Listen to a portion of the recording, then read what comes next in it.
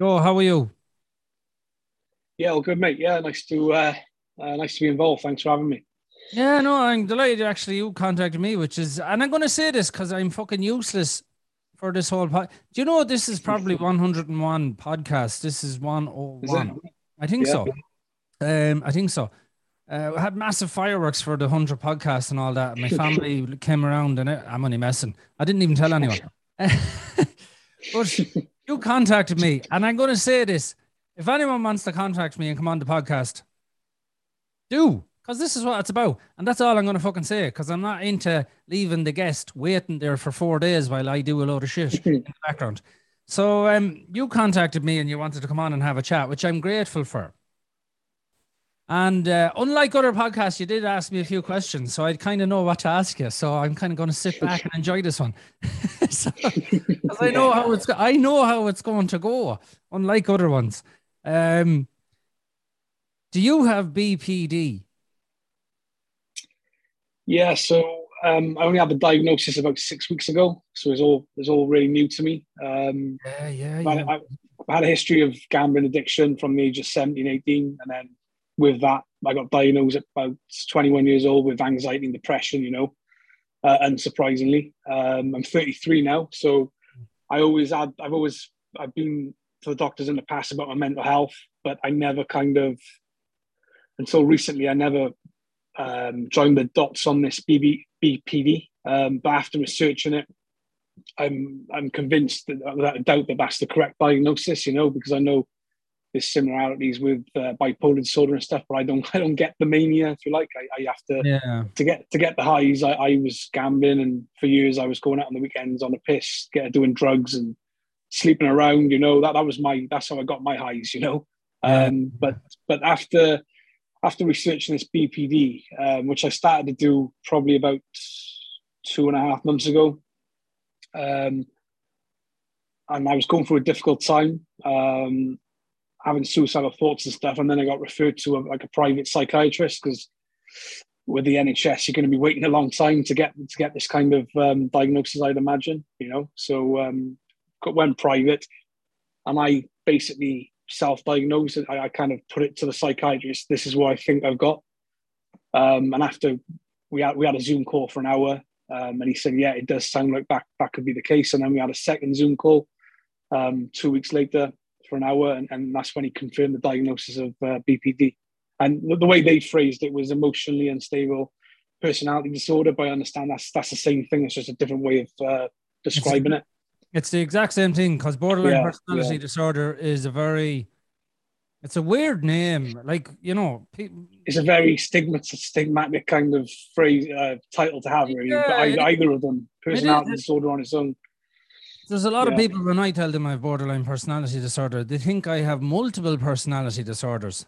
yeah, no, And yeah, yeah. in that way, it's a very confusing name because it doesn't describe exactly just how legendary we are. It should I'm, be called legendary personality disorder. I'm yet to believe it, but I'm sure I'll get there eventually, Sean. Yeah, you're just not. Yeah, you're only in the training phase. You're not a master, a fucking Mhm. borderline master. I've never said that. Yeah, but we'll get you there. We'll fucking get you there. But like, you got diagnosed, so you gambling. So I have to say, I never gambled, right? Mhm. Because I seen it, and it really, really scared me in a sense of I seen what gambling does to a family, and I seen exactly like presses empty and shit like this, and it just scared me. Going, this is fucking what gambling does.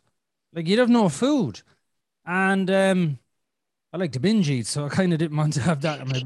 So, yeah, gambling. The worrying thing. I never gambled, so I'm not going to pretend I understand. But the worrying thing I always had with gambling is this: you can drink Mm. I only a know what you're certain going to amount. say. Yeah, yeah. You can just gamble whatever. There's It's no limit. horrendous addiction. Yeah, it's horrendous. No And limits. misunderstood, I think, by a lot of people. Yeah. They think you can just stop and all the rest of it. But yeah, it's horrendous. Like you say, for that reason, you can only put your body through so much. But this is more the mental, and it destroys you mentally. And I think from years of abusing myself in that way. And then obviously it's like the chicken or the egg, you know, which came first? Was it the addiction or was it the anxiety and depression? Who, you know, but it's no surprise that the borderline personality disorder was disguised for this long. I'm 33. One of the first things I did, I looked on YouTube for some videos, see from, you know, lived experience what they were saying. Done a research on Google, and I'm on Twitter. That's one of the few social medias I still have. Yeah. And I searched BPD. There's a big community on there with people who are open about their BPD. And yeah, and a lot of them, what stands out, a lot of them seem to be in their early 20s, which surprised me because I think this is something that would probably, without having the addiction, the anxiety, depression, I would have thought this would be quite hard to diagnose anyway. But yeah, there seems to be a lot of people in their early 20s on there that have this diagnosis. So I feel like I'm a bit late to the party, you know? Yeah, well, I mean, I remember being in therapy in 2009. And when I was finishing in 2012, I could see a wave of, I'm 43. So I could see this wave of youngsters coming along, and I went, oh, for fuck's sake, there's going to be a wave of young people coming along with this illness. Because very few people had it. Very few people were diagnosed in Ireland. In 2009, 2011, I got my diagnosis, but they knew I had it in 2009. But I mean, there was very few that had it. And now it's just a tsunami of people with borderline. You know what I mean? And I mean, the way I look at stuff like that is really it's not a tsunami of people with borderline. It's a tsunami of hypersensitive children being born. If you want to get into the metaphysical, the fuckers were predicting this shit years ago, going, there's going to be a wave of really hypersensitive kids coming. I'm not into the metaphysical, but I'm sure there's plenty of people that listen to this that are. And they were kind of right, going, there's going to be a wave of really hypersensitive children being born. As it turns out, they were right. And they're here, as in, like, and they're not coping, which is mental, which is fucking mental. They're not coping, just like yourself. I think it's exasperated. It's exasperated by the technology age we're in. The social media's got a lot to answer for, I think, because yeah, you know, that's isolating people from each other as well. And I think I remember, I'm 33, so I remember, you know, playing out on the street, you know, Knock Ginger, Curbsy, and all the games you used to play in the street, playing football and going camping, climbing trees. And I remember having a computer console, but I wasn't that big into it, thankfully. But the kids these days, they've got the computer consoles, they've got social media and stuff, so it's going to have a massive impact on mental health, isn't it? Especially for that age group coming through, you know, because they haven't got maybe the social skills or the opportunities to have that we might have had, you know. No, because at the end of the day, they don't, like, as you just said, Curbsies and all that. Curbsies was a great game, though, wasn't it? Yeah, simple, but yeah, brilliant. I played Curbsies with the kids there only last year because it is a great game. For anyone that doesn't know what Curbsies is, it's basically the sidewalk in America, the path, as we call it. You call it a path as well, don't you? And then the side of the path or the sidewalk, you basically hit a ball off it, and you have to throw the ball and hit that curb. And it's a legendary game. So simple. So the ball bounces back into your hand, from the corner of the sidewalk, Yeah. I'm not explaining it. It's full elite.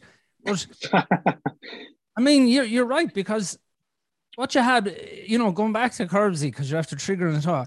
What you had was one lad standing at the side waiting to play his game, while two other lads were playing it, and he was hoping one of you'd lose fairly quickly, so he would get a game. You had to wait. Well, he did. Whoever was on the side.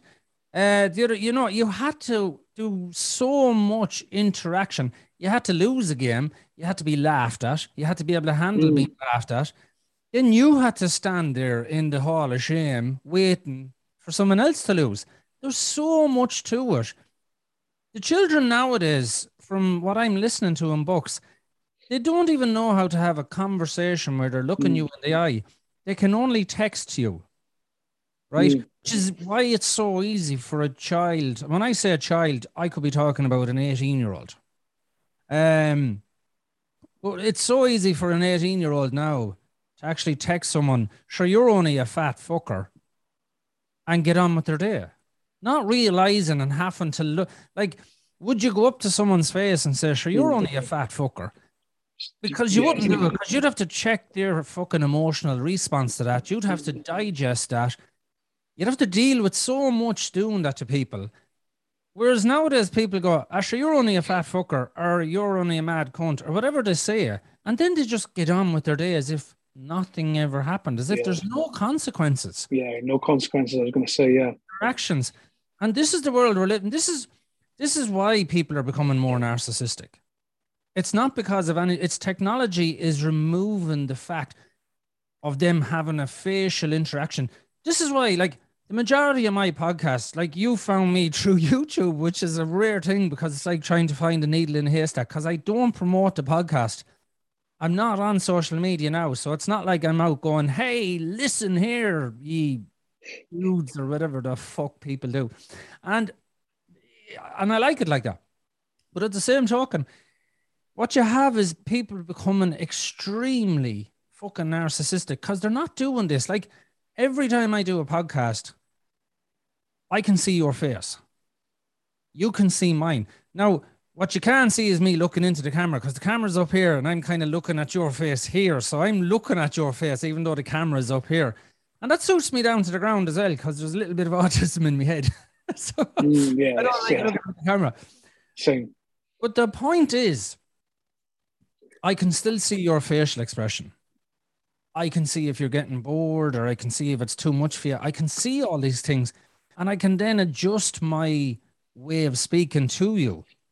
You know, the amount of jokes that I would tell on this podcast when I can feel people getting a bit upset, just to bring them back out of there.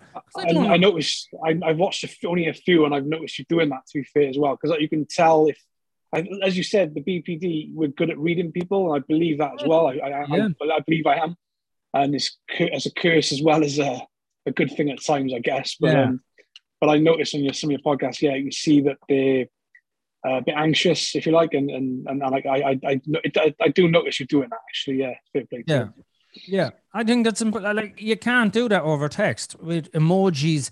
I used to get in so much trouble, actually, believe it or not. I used to get in so much trouble on social media because I would text as I talk, and as I talk, it's pretty fucking. If you were to write out my speaking, the amount of curses in it was unnatural. And then I could be on about, sure, I'd fucking stab you in the back of the head, right? Now, the way I say, sure, I'd stab you in the back of the head, you know I'm joking. Mm-hmm. But if you read that in black and white, sure, I would stab you in the back of the head, you're going, sure, this fella's a fucking psychopath. So, so many times my texts have got misconstrued, so many times in the past. I've read them wrong as well, and I've caused arguments, because I've looked too far into things, overthinking. So text messaging is dangerous as well, for sure. So come here, how did you get into your diagnosis? What brought you? Normally there's a dramatic fucking entry point, as they say. So I've gone through a lot of therapy since 2016 in the form of cognitive behavioral therapy with the gambling. But so the first time I went was in London, 2016. I self-referred because I was kind of at my wit's end at that point. I was desperate. My dad was on the verge of kicking me out of the house, and I just lost another job at the time. And rehab started to kind of play on my mind a bit. But I made a few phone calls, and they said, "Oh, it's going to cost like £10,000." Obviously, being a gambling addict, doing my nuts all the time, I didn't have the money. But then, luckily, I made one phone call to a private rehab, and they said, "Yeah, this costs 10 grand or whatever it was." And they said, "I'll try these." There's a charity called Gordon Moody Association, and they've been running since 1971. Not many people know about them to this day. They've got a residential rehab in London, Beckenham. They've got one here in Dudley. In West Midlands, and they've just opened a women's gambling residential house in Wolverhampton as well. So they're expanding, and they're funded by the gambling industry. The gambling industry pay like a 1% levy of their profits. Which, when I found out, I was like, well, why don't the alcohol companies do the same? And and the drug, you know what I mean? Because there's a lot of alcoholics out there that can't access this treatment. So I feel very fortunate that it was gambling, not drink or drugs, you know, because obviously this charity meant that I didn't have to pay for it, which is obviously made it possible. So I'd done that 2016. I stayed in London. I moved away from my little town in Wales permanently. Lived in London for 2 years. I relapsed 18 months after I got to the rehab. I relapsed 18 months after. The rehab itself was 14 weeks residential. And I stayed on in the halfway house down the road just for extra support. And then I found a job in London. It's doing really well. Got into a relationship as well with my obviously now ex-girlfriend. And everything was great for a while. And insecurities and that around the relationship was kind of the main problem, really. My insecurities meant that I was causing issues in that relationship, little arguments and that. And then I relapsed after that. It was a year, the first time I relapsed after a year. I can go back into that later on if we have to, but then fast forward a bit. Do you know why you relapsed? As in, was there something happened that triggered you into going? So 2016, that was the first time I'd ever got serious help. I mean, before that, I did I had some basic counselling, just talking to a lady in Citizens Advice Bureau. She wasn't like trained in gambling addiction or anything, but that helped me. So I stopped for a year then. That was 2014 to 2015. But I relapsed and I thought I can't keep going through this. And so I got into the rehab. Sorry, what was the question, Sean? My mind's gone blank there. So when you relapsed, what was there a trigger like? Yeah, there was red flags. So I'd finished the treatment. I think it was September. The 14 weeks finished in September, October 2016. I was living in the halfway. Then I started a new job in the January 17 in a construction job, working all over London. I loved it, doing metal decking. And then I went back home to visit some friends in Cardiff for a night out in the March. It was Easter time, I think, 2017. And that's when I met my soon-to-be girlfriend. And then a month later, we made it official, all that jazz. And I think it was a mixture of the pressure of the job, because I just started in the January. I was in training for a while. And then it was like, use your tools, use your labourer, on your way. So I had a lot of pressure building up in that job. I was working long hours. And the mistake I made, I didn't get the balance right with, I had debts to pay off. And it wasn't a massive amount. It was about 3-4 grand, which in the grand scheme of things isn't a massive amount. But I was paying too much of my wages on the debt, you know, instead of going the long road and just taking my time. In my head, I was just like anxious just to pay the debt off. So I put myself under pressure financially there. As a result, I sometimes work 7 days a week. There was a lot of overtime going on Saturday and Sunday. So I was kind of burning myself out. And then with the relationship that came into play, she lived in Cardiff. I lived in London. I'd visit her in Cardiff. She'd visit me in London.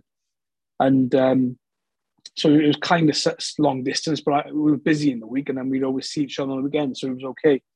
But I think the pressure of that relationship, I didn't realize I had the honeymoon period for like 3 months and everything. I was on top of the world, proper in love for the first time as well. But then when it started to go wrong, funnily enough, she was on a hen weekend in Dublin. Is that where you're from, Dublin? No. I'm from Dublin. I'm from Athlone. No, Dublin.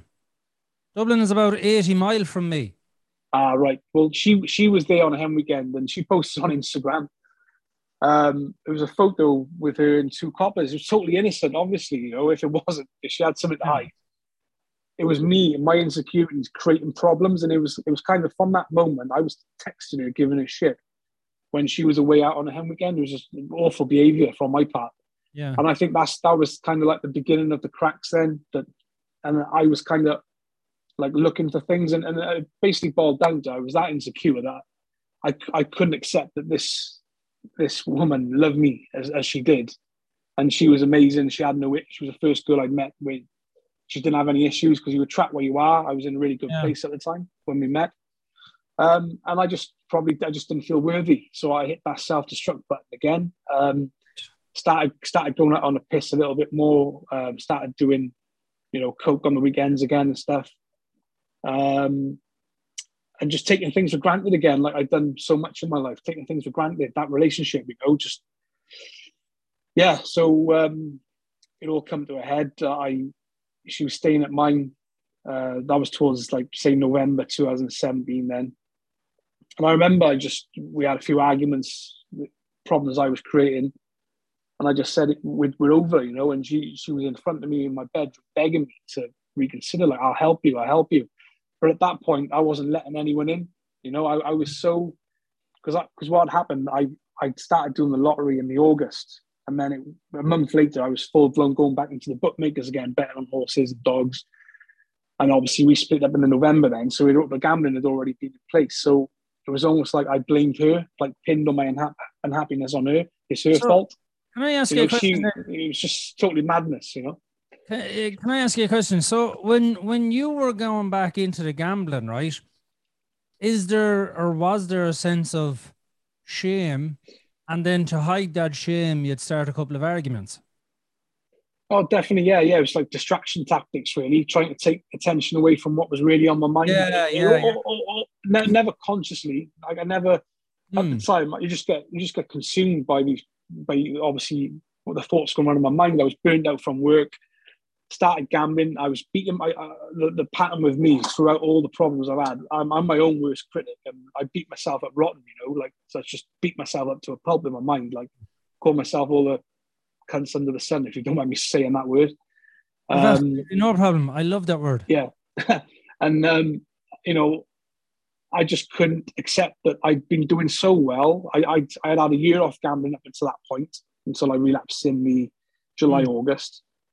And all my family were so proud of me for actually going there to get the help off my own back. I mean, I wasn't speaking to my father at the time, but that's something we can get into further on because that's been a tumultuous relationship all throughout my adult life. Yeah. But yeah, I mean, a lot of my family were proud of me, you know, and I was proud of myself, you know. At first going into rehab, I was embarrassed by it. I was thinking, no, people are going to judge me, but actually at the end of the process, I was so like, yeah, you know, it takes a bigger man to face up to your problems than to keep running away like I did.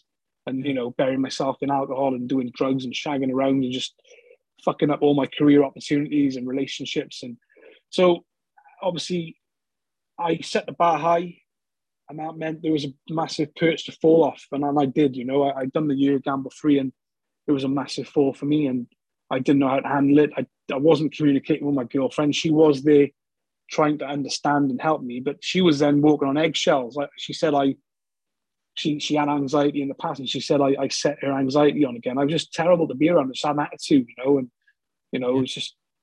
And that was 4 years ago. That relationship ended now, and to be honest, I'm still not fully over it. I have never entertained the idea of being in a relationship since. Really, I haven't been well enough to do so, because after that relapse, I decided to contact Gordon Moody Association again, and they said, look, there's a 4 or 5 month waiting list. This time I contacted them January 2018 after I'd ended the relationship. I'd been gambling heavily, and I was behind on my rent in London. It was all piling up on top of me, these problems. So I knew I had to do something. So they said, yeah, we'll have you back, but because you went to Beckenham, it hasn't worked. We'll send you to Dudley in West Midlands. So that was in June 2018. I went back to Dudley. I went to Dudley, for the first time. Done the 14 weeks residential again. Decided to move closer to home this time. So I moved back to Bristol. I'm from Newport, South Wales, just over the Severn Bridge, so it wasn't far from family. I managed 28 months without gambling from June 2018. I managed 28 months, but I was unhappy the whole way through. You know, I was still dwelling on that relationship and thinking back. I was thinking, what have you done? And by that point, she had moved on. She started a new relationship, and so there's no possibility of reconciliation there. I had to move on, and I left it to it out of respect, you know. Came back to Dudley, went to Dudley, done the 14 weeks, managed 28 months gamble free, living in Bristol. Lockdown happened. There's a few things that happened before that as well, but lockdown was kind of the straw that broke the camel's back. Yeah. So I relapsed October last year, 2020, and found myself back here again in Dudley, where I am now. I started the rehab again, June the 4th this year. So I've done the 14 weeks again for the third time, which, to be honest, it's been the first time was a dream, you know. It was one of the best times of my life in rehab in Beckenham, but it's got harder and harder ever since. And I know I can't do this anymore. I understand this addiction inside out, but you know, nobody else can do it for me. I've got it. I've got the knowledge and stuff. I know what the triggers are and what what I've got to do. What are the triggers? There's lots. I mean, there's so many. I mean, I think the running theme since I got kicked out of my parents' house at the age of 18. So things have never been right with my family ever since. Really, it's always been rocky, to say the least. That's the running theme. It's my family. I haven't got the relationship with them that I want. So that's always like a constant trigger. Really, even now, things are incredibly strained. And now we've spoke already, so you know what I'm like. Just in case, because the next question I'm going to ask you might be like, "Fuck you, Sean." When you say you got kicked out of your parents' house at 18, can I ask you this? Did you deserve to be kicked out? Yeah, 100%. Yeah, 100%. And it's like it wasn't an easy decision on their part because my mother kicked me out, and then I went to my dad's house because my mum and dad split up before I was born. Yeah. So that was what I always share my time between the two houses. But my dad took me in anyway. And that lasted all of 6 months. He kicked me out and I was sofa surfing for a while, but neither of them wanted to do that to me. You know, right. It was tough. It was tough love because they could see the road I was going down. They knew about the gambling at that point. And I think they did it as well to like try and shake some sense into me. But unfortunately, it had the opposite effect. And I was bitter and resentful about it for a long time.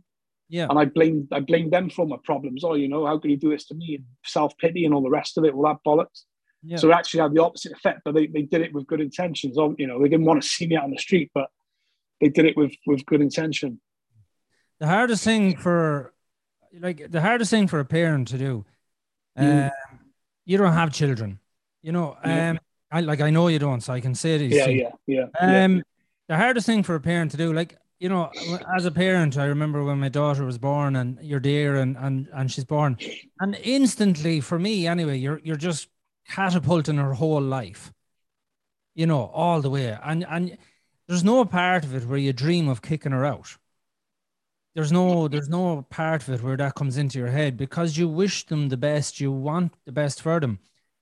And for a parent to kick a child out, it must be fucking, they're at their end of their straw, like, you know, that's it's just not the simple thing to do. I mean, I predominantly grew up. I lived with my mother growing up, and then I'd stay at my dad's at weekends. So that was always the routine. I think things went. My mum, you know, there's not a love from your mother in it. You know, they love you unconditionally, and that. My dad was more of a cold person, but he loved me as well. You know, obviously, but he just didn't show it as much. You know, but yeah, it wasn't an easy decision. My mother, she suffered with postnatal depression when I was born. So she would have been 18 when I was born. So I wasn't planned. My dad was 19. She suffered with depression ever since. And she had a difficult childhood with her father. She's the oldest of 5 siblings. And my grandfather was a violent man, you know, and my mother being the eldest, she bore the brunt of it, you know. So that her mental health was already kind of messed up anyway. But I think when I was born, I know she had postnatal depression. And she's been on medication ever since now, the last 33 years. So back at that time I got chucked out, she had given birth to my brother Spencer, my stepfather. He would have been 3 or 4 years old at that point when I got kicked out at 18. And she was saying, you're affecting Spencer now, you know, my brother, you're affecting him. So I think that was the ultimate kind of, you've got to go. And I was affecting her relationship with my stepfather. I was just a nightmare. I was constantly hounding her for money and stuff, and with the gambling and that, and just going out on the piss. I didn't care about family back then. All I cared about was getting my wage at the end of the week, going out on the piss, gambling, going out on the piss, and doing drugs and shagging around. That was my priority for a number of years. I didn't give family the time of day, so they were totally right to do what they'd done. And my father, I remember him saying to me, if you don't stop this gambling now, when I was 18, he said, you're not going to have the family you always wanted. You're going to ruin your life. You're going to You know, you're not going to have a good career. And obviously all those things came true. All of those things came true. So the buzz of gambling, right? Again, I don't gamble, but I've researched gambling. You know, the according to the scientists, I reckon it's the same hit as a shot of cocaine. It activates the exact same pleasure part of the brain. Yeah. And you know, as I said this before in a podcast, a person I used to work with, he nailed it for me. He nailed it. Of all the books I've ever listened to, it was a man that I worked with. He said, human beings, they're just looking for a release. That's all they're looking for. And some people get the release through drinks, some people through drugs, some people through gambling. But it's all the exact same part of the brain. That's the pleasure center of the brain is just hit, where they're just looking for that little bit of, you know. It's escapism, escape your problems. They don't go away. They just get worse. Yeah. They get pulled, they get pushed to the side, and then they just mount up. Before you know it, it's you square in the face. But can I ask you, why gambling? Like, how did you get into gambling? Nobody in the family was a gambler, so I'll say that from the off. I wasn't influenced by anyone in the family. I remember I started my plumbing apprenticeship at 17, and I remember it was the Gold Cup was on, and the guy I was working with at the time, he was going to the bookies. We were working on Cardiff Bay, and there was a bookmakers just up the road, so he went to place his bet on lunchtime. I went to get some food probably, and I popped in with him.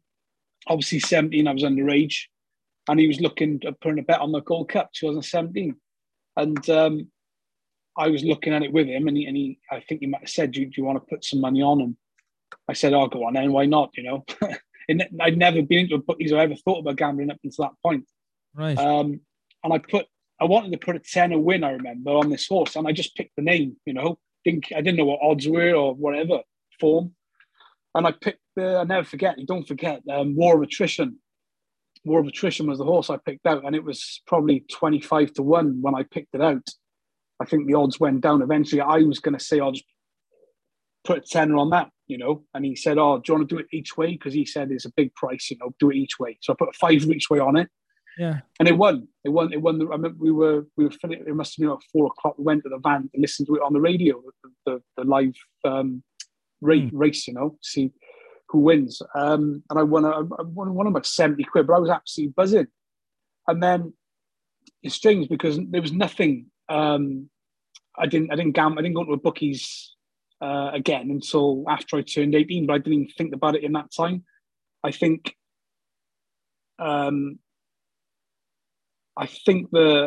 just going back a little bit, I think the seed was planted before that, to be fair as well, because I remember going on holidays to caravan parks with the family when I was younger.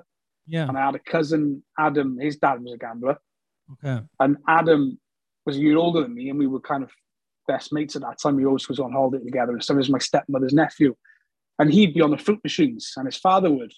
So when my dad was having his beers in the night, I'd go off and I'd see Adam, and it's, you know, and I was curious, all these bright lights, you know, and then that's when I started going on these fruit machines. I used to nag my father for £1 here and there to go on them, and he didn't think anything of it. He didn't know it was going to turn into an addiction.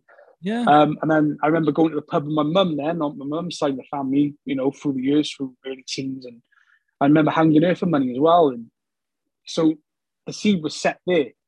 And then when I started drinking in the pubs, 15, I started drinking in the pubs by me, my mates. We did used to put a few quid in, but it was never anything. It didn't consume the night. That we was out to have a good time. We did.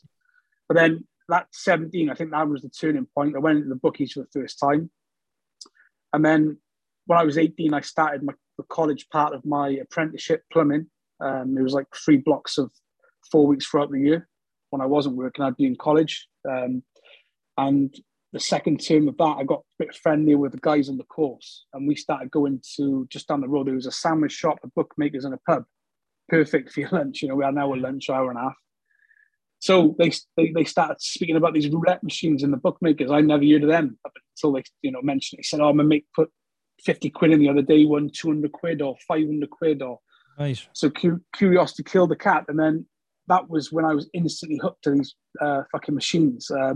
So the second term of college, We were going to the bookies after the sandwich shop, and I literally was instantly hooked. It was like I would imagine someone doing crack cocaine instantly hooked to it. You know, I was instantly hooked to these roulette machines, fob T's they call them, fixed odds betting terminals. And I remember I was in my first relationship, my first girlfriend at the time, and I used to race home from work and college just to go to the bookmakers, but I'd often stay at her house. Her parents used to let me stay at hers through the week and that after work and college. And I started quite early on turning my phone off, ignoring text messages. I was in the bookmakers. I would say, "Oh, I'll be back at 6:30 at yours for tea and sleeping over hers and whatever." And then it got to 7, then it got to 8, you know, some nights, and I started turning my phone off. It got so bad, she was convinced that I was cheating on her. Yeah. And this is at the age of 18, 19 now. So you'd think I would have known at that point you've got a serious problem here, because this is the severity of what the gambling's doing to me. It had that such of a hold on me. I was doing my weekly wages, £300 constantly, and I'd save just enough to have my night out in the piss, and then I'd rely on my mother or a payday loan or something to tide me over, you know. So it was just, 18 is when it really went downhill. And was there ever a stage in your mind where you went, look, I'm earning this amount, I'm going to pay my bills, and then with the rest, I'll use that? Yeah, I mean, a lot of the time, early on, I had the kind of control of I would probably do. So I was on good money back then. I was on £300 a week after tax, and this is at 18 years old, really fucking good money. So more money that I obviously knew what to do with. But at maybe the first year out, it was more like I'll do 150, 200, and I'll leave just enough to get by. And I did that. Then after so long, you know, you need to put more bets on, higher bets on to get, you know, you build up a tolerance, I guess. Like drugs, you need more. So my bets started going up. I'd be more reckless, and I was chasing the ace then, because I was like, well, I've lost this much money last week, that much before, and I'm thinking I need that big win now to win it all back. And obviously the big win never comes. Essentially, you're trying to chase back the money you lost. Is that true? Yeah. But that, not knowing any better, I mean, I was in complete denial for years about having an addiction. My family and friends were telling me, you've got a problem. I would not believe it. I was like, no, I can stop if I want to. I just like doing it. It's just a hobby, you know? Well, I mean, the brain won't let go. I mean, the brain is never, the want of the brain is the want. Every human being on the planet has a wanting brain. It's not going to naturally let go. If you just look at children born with natural wanting brains, every child on the planet.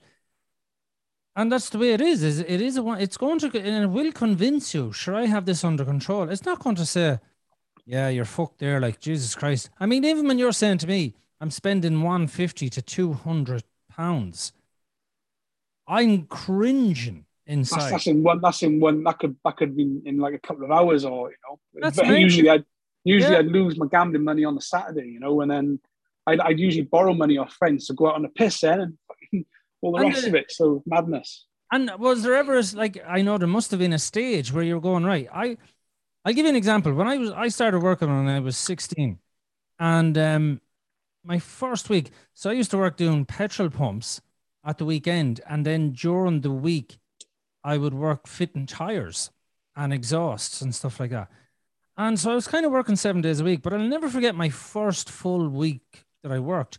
And I worked all week, and then I went out that Saturday night and I drank it. And I was like, I only earned £64 at the time. But I mean, I drank the whole lot in one night.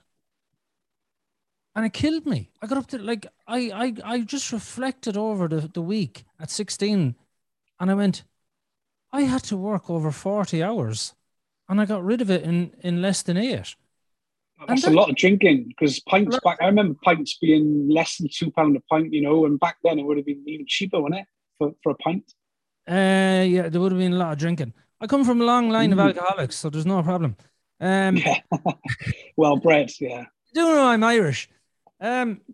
I drank the fucking lot of it. I did drink a lot of it. Yeah. And like, this was over, one weekend. I suppose a weekend, the one night and 2 nights. But at the same token, it killed me, the fact that I did that. The following week, I went out and I bought myself a TV and a VHS video recorder. For anyone that's young, you probably don't even know what they are. But I went out the following week and I made a commitment the following week that I would never do that again, where I'd actually pay my bills and then I drink. And since that day to this day, that's something that I've never. I was disgusted with the amount of work I put in and how quickly that money left me.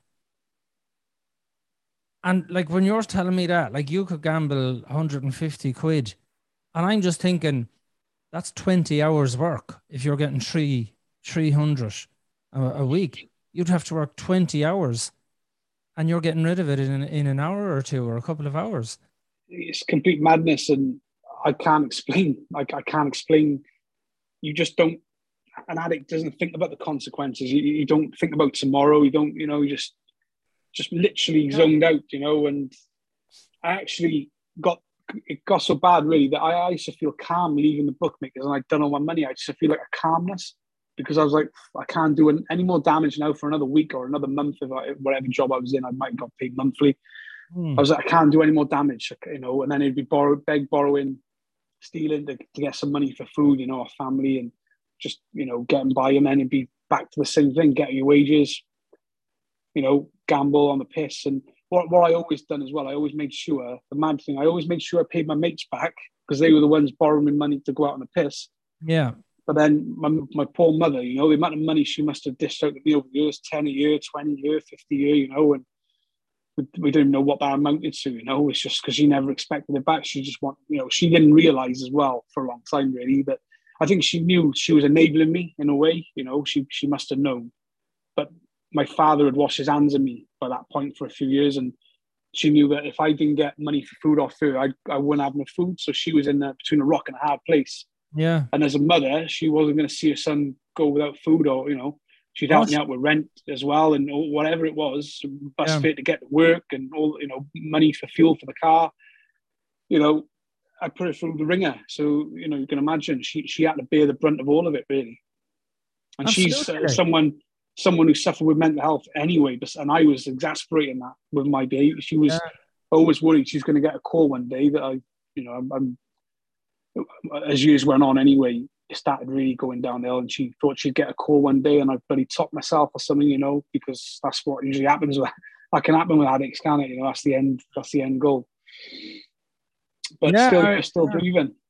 It's mental. Like I think there's a U2 song, and he says the gambler. I can't quote the U2 song, but the phrase is, every gambler knows that basically he's not putting it on to win; it's to lose, just to get that feeling.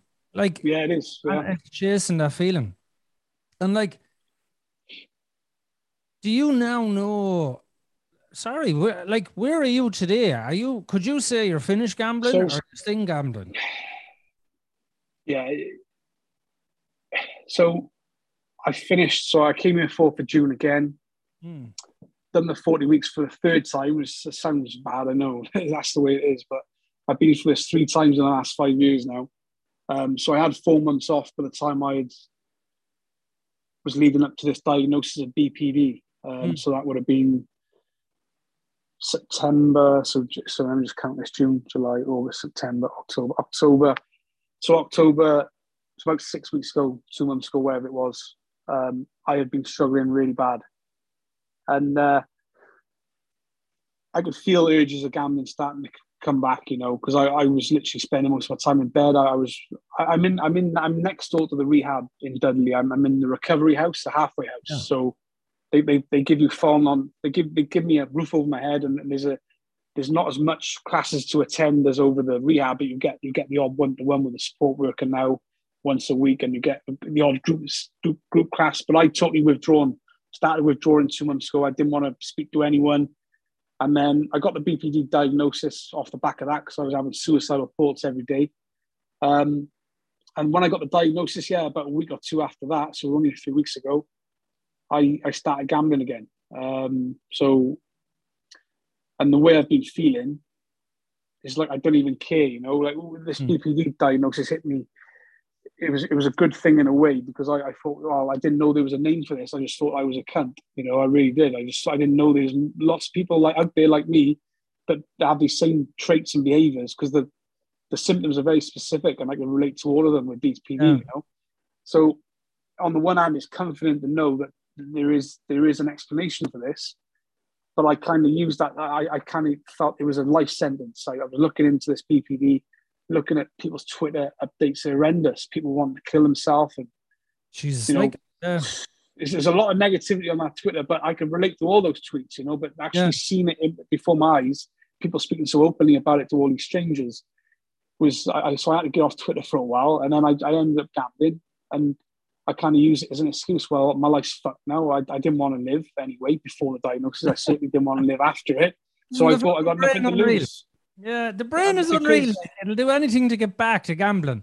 I needed to pick me up. So I was completely on the floor, and I still am, really. I mean, I spoke to you for 2 hours yesterday. I'll be honest, that really gave me a lift, because I started to see a bit of light at the end of the tunnel again. I mean, I couldn't have done this a few weeks ago, because I was just crushed. But hopefully I'm back on getting back on track. But I gambled again last Friday, and this is not good. But I'm not unnerved by the relapse, because the gambling is not the fucking problem here. It's all the shit underneath it. This BPD, these behaviours and thoughts in my mind. That's what's driving me to do it. So it totally makes sense that I've gambled. So I'm not worried going forward, because I believe I can turn this around quickly this time. I haven't got to go back into a full-blown relapse for months and months. And I've got a lot of support around me still. So I can give my bank card into the support workers and stuff. There's things I can do to restrict my access to money. So I will get back on track. It's just this BPD is something that, I need to probably get my head around. Well, I mean, I remember when I got my diagnosis of BPD, I thought I had ADHD, but when I got the diagnosis, it's not an easy diagnosis to get, because you're looking at this kind of going, how am I ever going to live a normal life? That's what I thought. How am I going to live a normal everyday life? And I was told there's certain things you'll never be able to do. And thankfully, I can do them. Because I was like, fuck that. There's no way. I'm a firm believer in this, right? I had the creme de la creme of a shitty childhood, right? Creme de la creme. I love my parents to bits, but unfortunately they were like fruit and fucking nut. And I don't mind that. I don't blame my parents for how I turned out. The way I look at it is that's my payment to life. I'm alive. It's fucking great.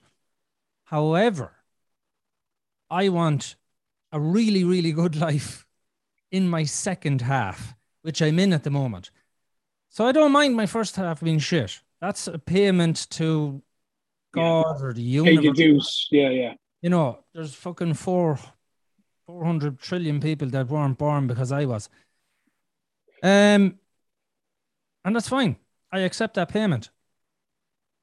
So I can definitely tell you, it does get better if you work at it, right? But I wouldn't, and it's easy for me to say this, you're talking 2009, 2020, we're coming into 2022. Realistically, 13 years on, where you're only a few weeks in, it's very easy for me to say this today. But I can definitely tell you this. Number one, if you gamble, don't give a fuck about it. And that's where I'm at right now, which is different to how I felt in the past, which I think is a good thing. It's a brilliant thing. Way. Yeah, it is, I think. Like, I'm a firm believer in this. I'm a highly violent person, right? Extremely violent person. And I say it constantly because I have to make sure and mind that little bastard of a mind that I have. And I make sure I never deny that part of myself.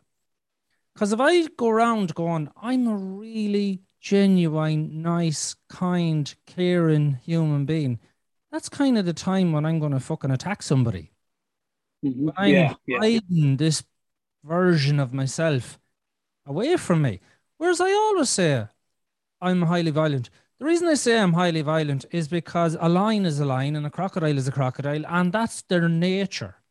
It's my nature to be highly violent. That's nothing got to do with my background. That's zero. Because there's 8 of us in it, and I can tell you now, I've never thought of this.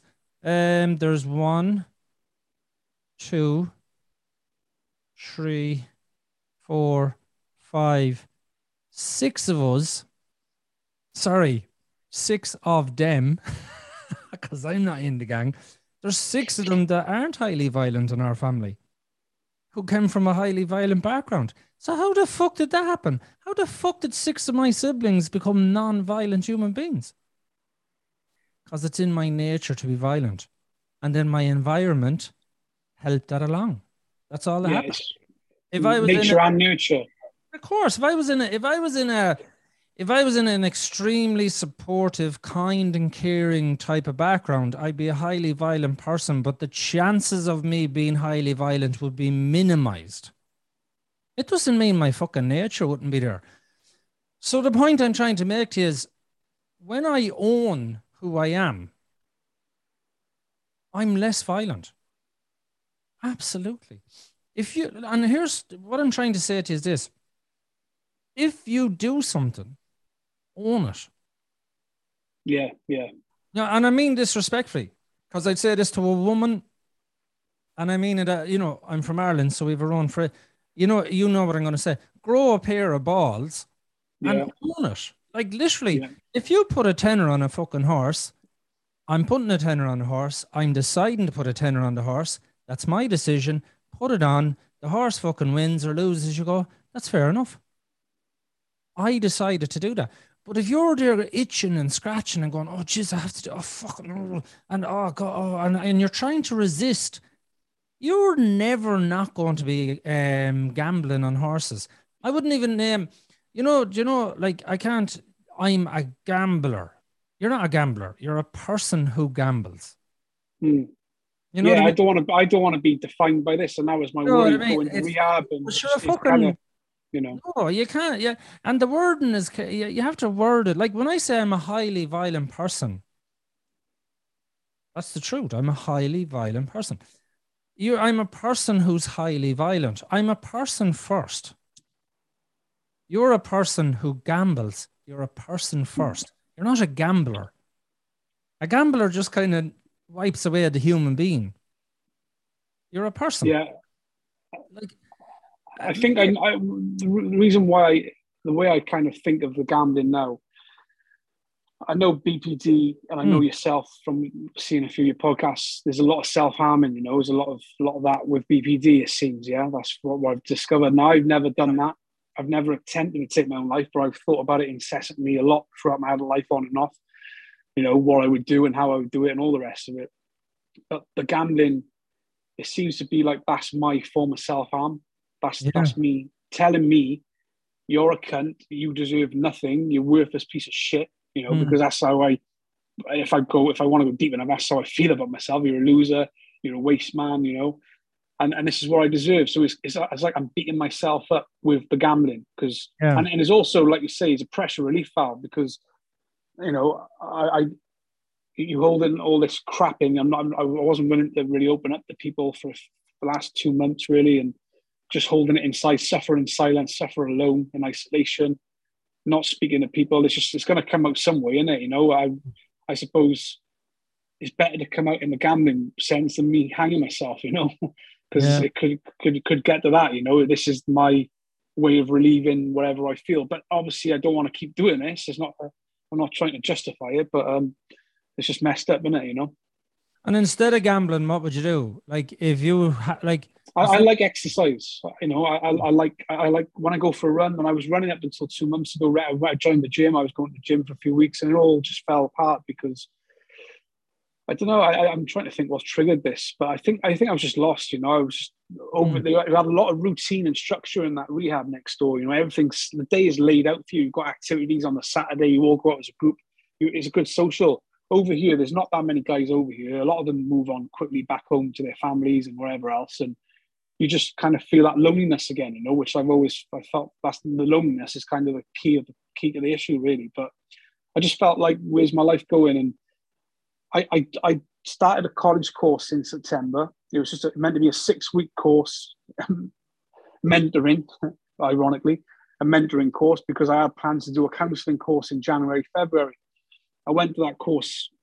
I went to one lesson, and I was just anxiety, man. There was 12 other people on my course. They all knew each other. They were from an organisation that put them on this course. It's only 1 day a week course, and because of the way I felt, I didn't go back again, and I beat myself up about that. And I had to email the college tutor, say I can't do it. You know, I'm struggling with mental health, and that means now I'm not going to do the counselling course in January. Which, in hindsight, I'm not mentally in the frame of mind to be doing that anyway.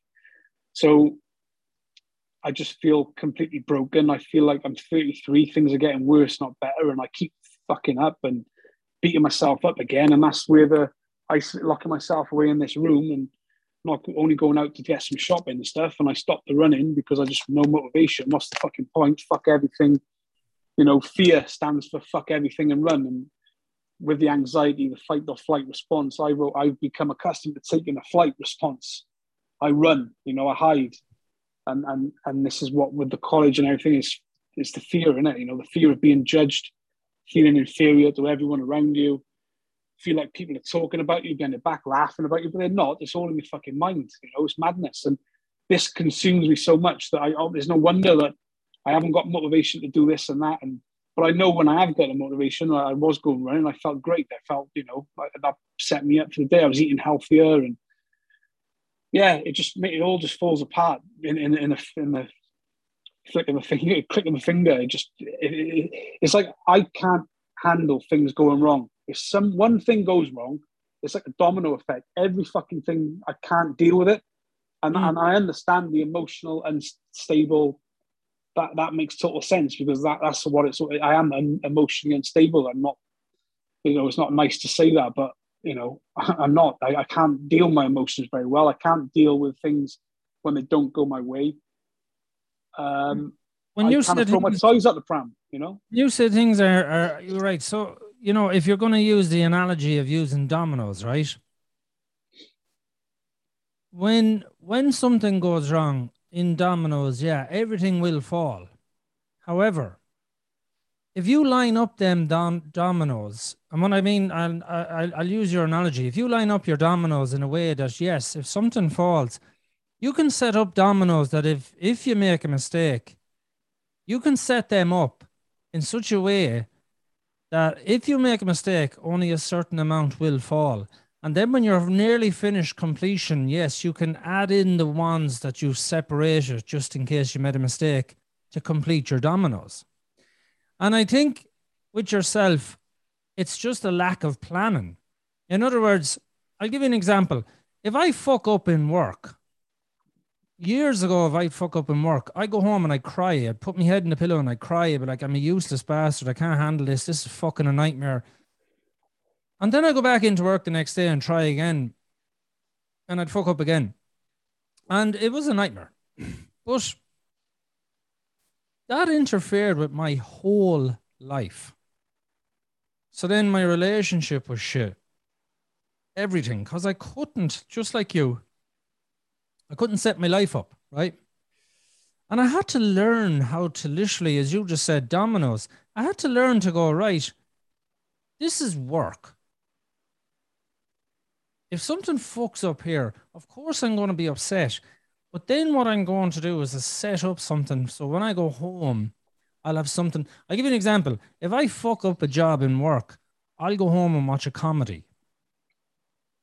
And that's my taking away a couple of dominoes so that home doesn't get fucked up. So if I fuck up in work, I will literally go home, put on YouTube, you know, put on a stand-up comedy, watch that, have a laugh, and alter my humor.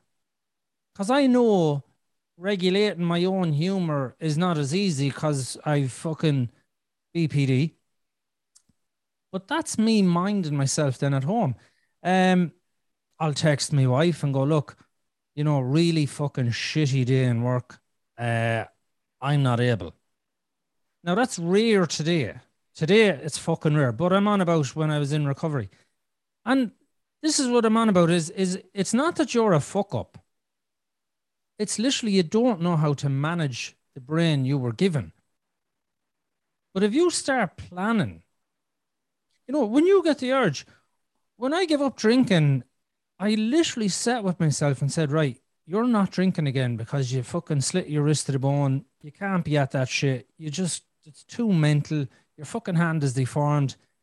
Mental, right? You can't be at that shit. I bet you're trying to have a look at the hand. There it is. Don't do this at home. I did. It didn't work. But you can't, right? But then I started planning my life. I started really fucking planning my life going, right, you can't drink because that's the end of the road for you. And I've never drank since 2009. But I did ask my brain, what do you want instead of drink? Now, for me, this is going to sound mental. It doesn't sound mental to me. I sat down and said, you're not drinking anymore. What do you want? Because I know the brain is a wanting brain. And my brain just went popcorn, right? My brain just went popcorn. I said, fine. Every time you want to drink, I'll buy popcorn. I ate a lot of popcorn. Every time I got angry, every time I got enraged, I used to go into the cinema and just buy popcorn and leave again. And I'm not going to lie, there was a few times over the years, there was a few times I think I came close to drinking twice over them years. And for me to go drinking means I'm dead. Like if I go drinking, that's the end of me. Because I would fucking drink and then I'd kill myself. And I think I came close to drinking twice in that 12 years where it was really fucking bad for me. But because I had a plan, I went in and got the popcorn. I bought 2 big boxes of popcorn. You're eating them bad boys. It's very hard to finish off 2 large popcorn. But I did. I'm not saying you can have popcorn. What I'm trying to say to you is you're trying to fight something that you can't win, right? It's like you getting into the ring with fucking Conor McGregor, right? You're going to fight somebody that you're not going to win against. But instead of getting into the ring, you're going to have to plan it and go, you're trying to basically wrestle something that I can't wrestle my brain. I am extremely strong with BPD, extremely. And I'm proud to say that. But even I don't wrestle my brain. I don't tackle my brain. I don't try and win. I don't try and will my brain to stop because I know I won't win. You're setting yourself up for a massive loss each time. And your brain, the clever little fucker that it is, sets you up to do that. Because it knows the house always wins, right? It knows you're going to lose. So it actually sets you up. This time I'm really determined. And I've done all my training. And I have and your brain is in the background going, you keep going there, soldier. I know exactly what I'm going to do to you. I'm going to get you so far, and then I'm going to fucking hit you with a jab, and then I'm going to hit you under the chin, and you'll be knocked out. And you'll be gambling again, because that's what I want. But I'm going to let you pretend you have me up against the ropes. That's what the brain does. Yeah, this is always how I term it. Like there's been many times in my life where I've given up, but I'll always come back fighting eventually. There's only so much you can take. And it's like going to the rehab the first time, it's whatever. I take 5 steps forward and fucking 20 steps back. That's how it feels like. And it feels like I'm pissing in the wind, to say the least. And I think the biggest problem I've got over the years, I've pushed everyone close to me away. I've gone to the extremes of fucking changing my number and not telling people, like old work colleagues and stuff. I haven't spoken to them in years now. They're probably worried about me. Just totally unreasonable, irrational behaviors like that. And you alienate people with those behaviors. And, I deleted Facebook and Instagram, which was actually a good thing. But I suppose the idea around it was I didn't want to be seen in this state. I didn't want people asking me questions. I didn't want people, oh, what are you up to now? Oh, I'm back in rehab again, I don't want to go there with people. And the same with my own family now. My own family have stopped kind of getting in contact, because sometimes I'll just blank them. Sometimes they'll ask how you doing. I'll just say I'm okay. I'm not, and sometimes I'll give a bit more information depending on how I feel. I'm not doing okay, and then they'll message back, and then I just be like, I just want to be left alone. Just leave me to it, Yeah. So I've got into this pattern of behavior and stuff, just not allowing people in, not, I've pushed all my friendships away. I don't have a social life. I'm a complete loner now. I am for the last few years.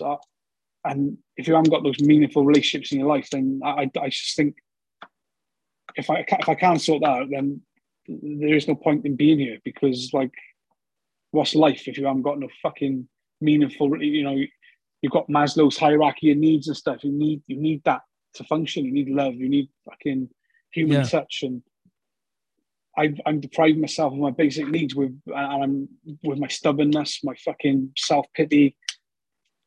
I don't know, man. It's just maddening. It is fucking maddening. Like, you feel like you're cracking up sometimes. And when you isolate yourself, well, you're going to, because you're not having these fucking conversations. And it feels like anytime I will have a conversation with family or something, it's always fucking doom and gloom now, because like, what have you been up to, But my life's been a fucking car crash. So there don't seem to be a lot of positive things to talk about. And I stopped playing football, and I don't know anyone in this area now. I don't want to move back home. I'm in West Midlands. I don't really know anyone. And it's just, I don't have the confidence to meet new people, to join a new football team around here. And just, I reached out to a few people on Twitter, and I'm thinking maybe it'd be an idea to try and connect, see if a few of these people are in my area and connect with them, because I feel completely inferior around a lot of people, but except people with a gambling addiction, I'm sure people with BPD, I'd feel at ease around these people, because I won't feel judged anymore. I feel relatable. Yeah. You know what I mean? And at the moment, I just feel like completely lost in this world. Like I don't know where home is anymore. I don't even think of home as home anymore. I just don't know where I belong. Where do I belong? And I'm just completely lost. I'm completely lonely. There is family still there that want to help, but my mother and my stepfather, they text me today, asked me to go home for Christmas. Christmas has always been a difficult time because of the lifestyle I lived, and it's always, people want to be happy. Christmas is meant to be a happy time, and family time, and the amount of Christmases I've missed through my own choice, really, not what I couldn't be around that. I wear my heart on my sleeve, so I can't just draw a smile on my face and just forget about things. It consumes me. So, like now, I don't plan on going back home for Christmas. I know my mother's gutted. My stepfather, he's disappointed in me as well, and it is selfish in a way. But at the same time, I think if I go back home and miserable, that's caused arguments in the past as well. I'd rather not have that stress and anxiety of being in this around some family and that. And it's just like I'm on fucking edge all the time. I can't even be myself around my own family anymore.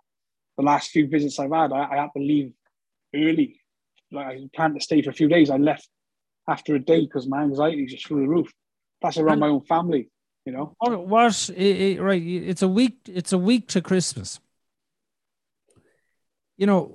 Why not try exercising, eating well for the week? It's 1 week, and see how you feel coming up to Christmas. I mean, because, right, when you're going home and you don't want to be miserable and you don't want to fuck up their Christmas, your mother's going to be miserable because you're not there. Yeah, this is the catch-22 that I find myself in. Yeah. She is going to be miserable because you're not there. So I mean, you're not going to save her on any misery because you're not there. She's going to have a shit Christmas.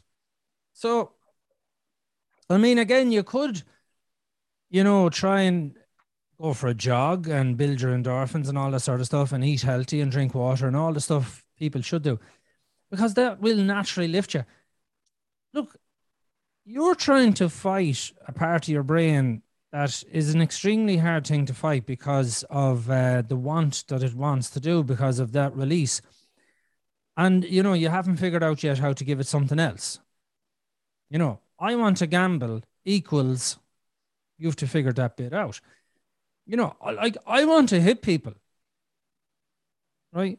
But no, me wanting to hit people is obviously something I can't do.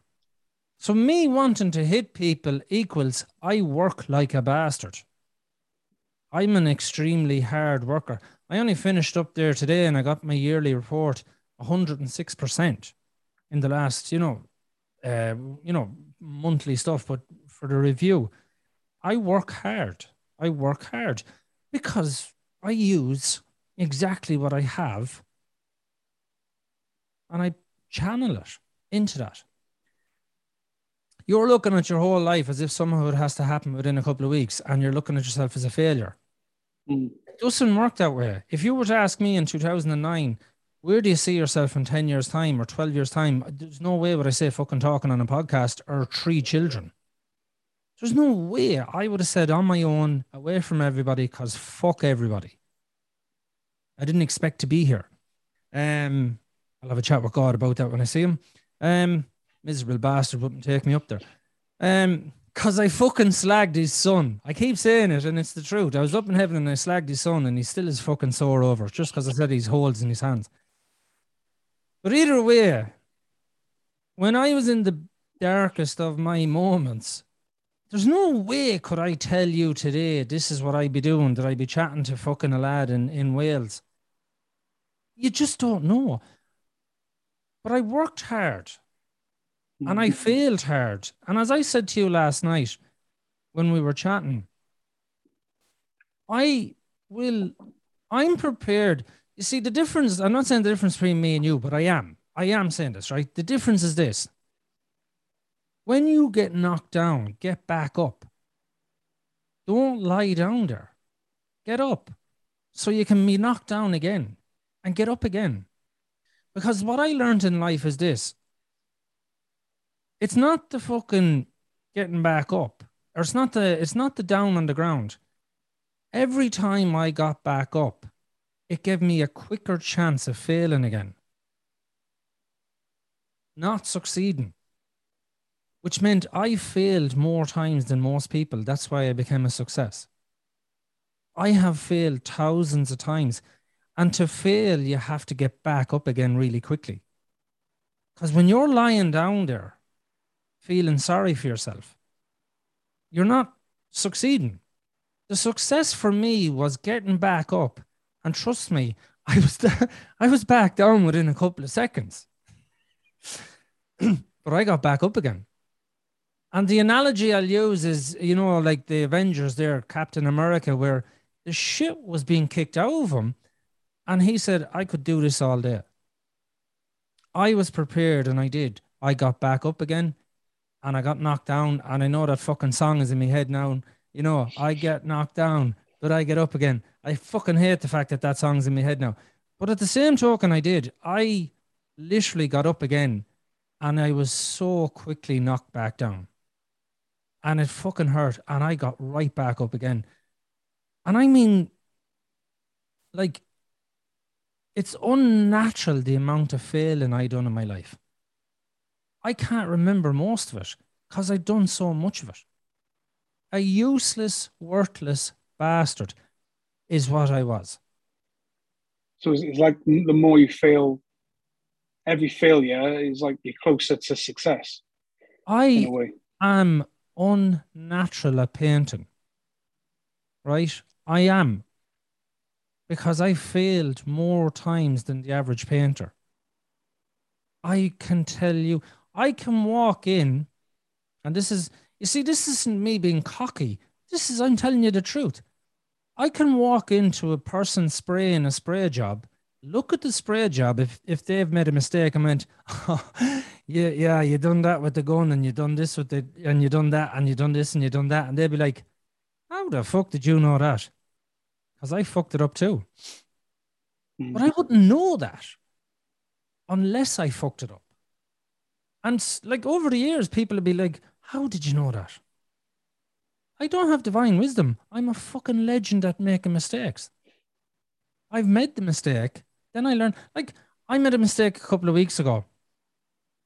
And, brought the car over. I'm on my own, brought the car over. Oh, fuck, you're after making a mistake. I said, give it back to me, give it back to me. I was back over within 40 minutes. And they said, I didn't expect you for 2 hours. How did you do it that quick? And my reply was, that wasn't my first rodeo at fucking that one up. Because I'd fucked up this particular style of a paint job so much, I mastered it down to 40 minutes when it should take over 2 hours. That's brilliant. But if I didn't fuck it up so much, it would have been 2 hours and that job would have been late going to the customer, which meant I would have got in trouble. But because I fucked it up so much, I was able to rectify it without any hassle. That's my point. What you're doing is you're lying down there going, fuck it, I hate life, this is shit. Get back up and get knocked down again. And then just stand. You know, I've been chatting to you last night and I said to you, you remind me of my son, which means you have a high level of stubbornness. Why don't you use that stubbornness to stand back up again? Mm. You're lying down with your stubbornness. Yeah. You're lying down going, fuck life, this is too much, I'm going to be stubborn on the ground. I'm just saying to you, get back up. Get hit by life again. Get back up again. You can use your stubbornness to lie down forever, or you can use your stubbornness to stand back up, look at life into the face and say, fuck you. And I'm ready. And get hit down again. You're 100% right. Yeah, you are 100% right. Just lost my way. I know I'll snap out of this. Like, this conversation is massively helping, giving me that perspective. I need that, you know, at the moment, because I've just totally gone down. All logic and whatever else has gone out the window, really, because I've allowed it to with my behavior, my thoughts, and it is self-pity. I think there's a lot of feeling sorry. It is a lot of feeling sorry for myself. It is. I believe there's a lot of that. You're hitting the nail on the head. Can't just say depression, anxiety. It's not just that. I can do something about it, and I'm not. I haven't been working hard enough. You know, I mean, you get out what you put in, and obviously I haven't tried that. I've just defeat this, really. Yeah, yeah. In the past, it wasn't like this. I would. It seems like I've allowed it over the years to just gradually get worse and worse. Like, as in, just beaten to a pulp, because I'm choosing to feel that way. You know, like, oh fuck, how many times do I have to go through this to fucking, you know? You know how many times? Jesus, I mean, the amount of times I fucked up through drinking. You know, genuinely fucked up through drinking. You know, since, like, I started drinking when I was 16 and I stopped drinking at 31 when I done my wrist in. You know, what's that, 15 years of drinking? By Jesus, quite a lot of times I fucked up through that. Like, quite a lot. And I mean, I never got it right.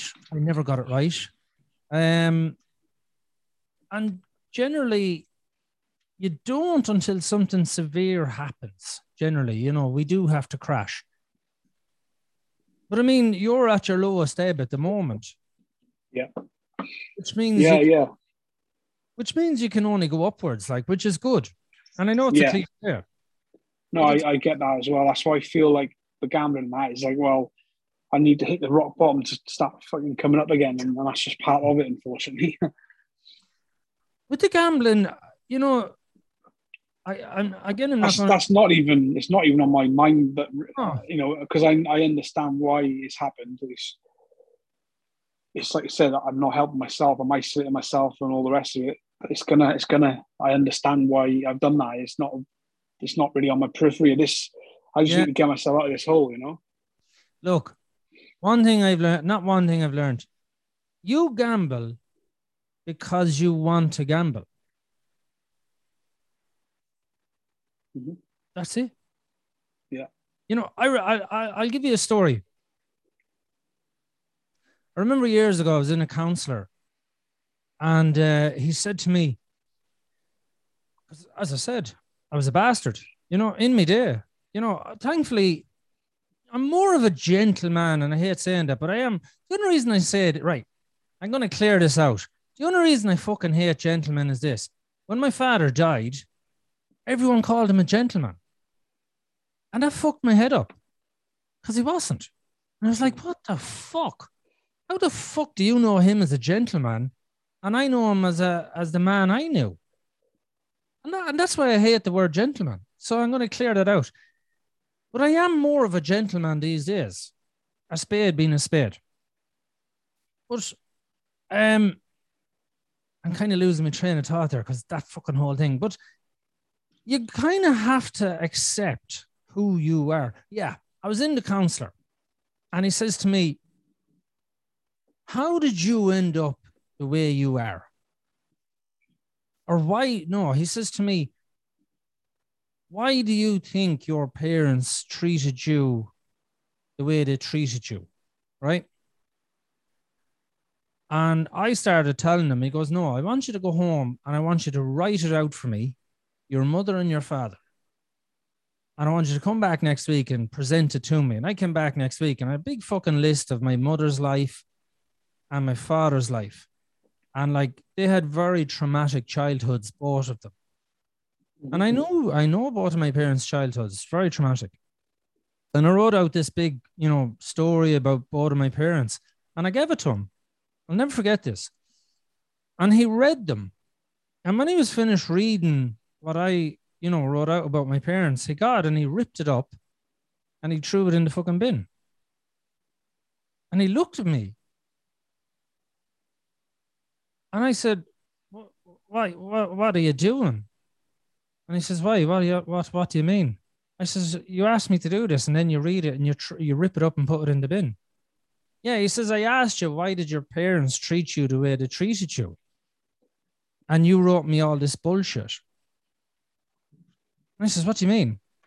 He says, your parents treated you the way they treated you because that's the choice they made. And that fucked my head. I says, what do you mean? No, my parents treated me the way they treat me because the childhood they had. No, he says, your parents treated you the way they treated you because that's a choice they made. And he says, why are you saying this? You don't want to be like your father, he said. And I says, no.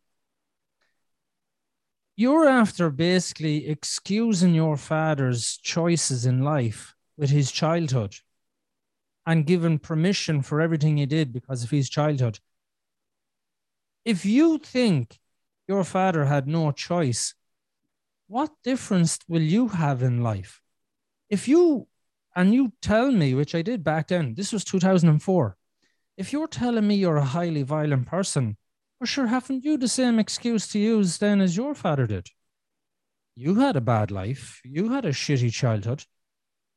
He says, it's a choice. And if you can't accept it as a choice, you're going to blame your parents. And that gives you the option to become your father. He says, at all given time, nobody's taken away your free will, Sean.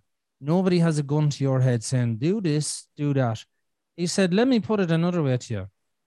If there was a gun to your head, would you do the things you do? And I said, no. Well, he says, then it's a choice. Because then he says, clearly you're not mental in the head. Because obviously he says, if you are, you just do it, knowing too well you'd be shot in the head. Then there's something wrong with you. But he says, clearly it's a choice. At no stage, he says, is your free will taken away. Plus as well, he says, if you're going to blame your parents' childhood for how they treated you, you can also use your childhood to excuse your actions. And it's true. He says it's a choice. And that blew me away because I spent a fucking lot of time writing them 2 fucking letters about my parents, which was in my mind true. And when he ripped them up, he knew what he was doing. I didn't. But it was profound in its own way where he said, no, it's a choice. It's your choice. It's your life. Because many, many people, and since then I've proven him to be more correct. I've looked up people who've had horrific lives, genuine, lovely human beings. And you're there going, how did you end up like this? Because they choose to. They made the choice. They went, fuck this. I'm making a choice to break the chain of bullshit that I came from. I'm sacrificing so much for this gig. and I'm willing to sacrifice fucking everything. I mean, I've given up drinking, drugs. I didn't gamble. Drinking, drugs, smoking, fucking sweets, takeaways, fast food as it's called. I'm eating just clean food. I've given up going to bed late at night. The amount I've given up for this gig, but I'm determined that it ends with me. My children will have a life that they can decide how to live their life, not in a violent background. In order for me to give them that, I have to give up so much. But fuck it, I'm willing to do it. Because that's my choice. I could go out tonight and have a couple of, but I can't, I'm not vaccinated. Same. Yeah. If I could. You're right, though, the trauma can pass down the generations as well. So there is something to be said about genetics with mental health issues, but I think it's nature and nurture in it. And like my mother, she suffered with depression for as long as I can remember. My father was very emotionally cold as well. And the dynamics of my childhood, I had a good upbringing, never went without. My parents split before I was born. That was never an issue. As I get a bit older, I was an only child. So all my mates growing up, all my best friends growing up, they all had a brother or sister. So I definitely felt like the odd one out there. I always longed to, I always wished I had I wish I had a brother or sister, growing up.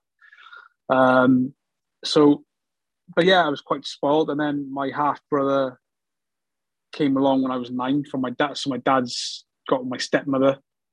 So my first half sibling, if you like, came along when I was 9. And then I had a sister then a few years after that, and then another sister, and then a brother from my mother's side. She had a child with my stepdad as well. Yeah. So, but I think things started to change when I was 9. And I began to feel really kind of lonely. I was sharing my time with my mums and my dads. I'd miss things with that side of the family. I'd miss out on things with that side because I was down there. One Christmas here, one Christmas there. Just, and obviously, I just felt a little bit left out at times, without my family not meaning for me to feel that way. That's just how I felt. It's not their fault. I wasn't the center of attention anymore. My father had young kids to bring up, and my mother eventually had my brother as well when I was 15.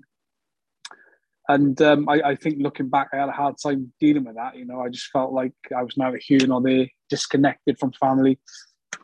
And my father, he had a lot of trauma in his childhood because I'm named after his older brother. He was the youngest. My dad was the youngest of 5 or 6 kids, and the next one up above him was his brother, and his brother basically was found hanging in the family home. Don't want to get too graphic, obviously, it's not nice to say it, but my dad was only 9 at that point, and my brother, my uncle, who passed away, he must have only been about 13, 14 years old at that time. Right. And then when my dad was 15, his father passed away. The last words he had with him was an argument, so he never got to heal that rift before his dad passed away. And then a year after that, his mother, my grandmother, I never met any of them, obviously. She passed away from a heart attack when she was in Rome doing a Catholic pilgrimage. So a bit of irony there as well. But so yeah, my dad had it from all angles, so he went through a lot of shit. And then when I went to that rehab the first time, 2016, I went there thinking I've just got a gambling problem. Didn't even know I had anxiety at that point. I thought it was just depression. But after that education, I realized it's probably more anxiety than depression that I had, from the start. So I was 27 before I realized I had anxiety. But yeah, it made me rethink my relationship with my dad because I had a lot of resentment and bitterness towards him. But I was totally wrong to have that, really, in hindsight. They challenged me to put myself in my dad's shoes. And he did have a lot of trauma and stuff, and he was hard on me. And we had a conversation yesterday about your situation with your children and parenting styles and all the rest of it. And it really gave me a new perspective because, like, my dad was hard on me, and or how I would always word it, emotionally cold. But it was a lot of tough love. He was from the old school. So they do things a different kind of way. He probably seen that I was a sensitive child, a bit soft, and he wanted to toughen me up. Yeah. Unfortunately, he didn't realize that I was more of a child that needed an arm on the shoulder, not to be told off and you should have done this, you should have done that, and just, felt like he was on my case quite a lot, But he was only doing the best that he could do. And he was, like I said, he was only 19 when he had me, and my mum was 18. So there's no kind of manual to bring kids up anyway. But at that age, as you said yesterday, they're just children themselves, aren't they? So I wish I had this knowledge now when I was a child, because I had all this emotion swirling around, and I was constantly trying to please my father and gain his approval and all the rest of it. I never felt like I got that, And it got to a stage where I was down my dad's on the weekends, and I would try my best not to have a conversation with him, because I was like scared of saying something stupid, because he'd be all over it. Or I was on eggshells around my father, basically constantly. There was a fear there, like fear of his opinion. If he only had to say a few words to just cut right through me, and I learned early on not to show any emotion in front of him, so I never showed any weakness in front of him. And then when I go back to my mother's, sometimes I'd be in tears. Very rare that was, but it did happen. But other times I would like play up for my mother, rotten.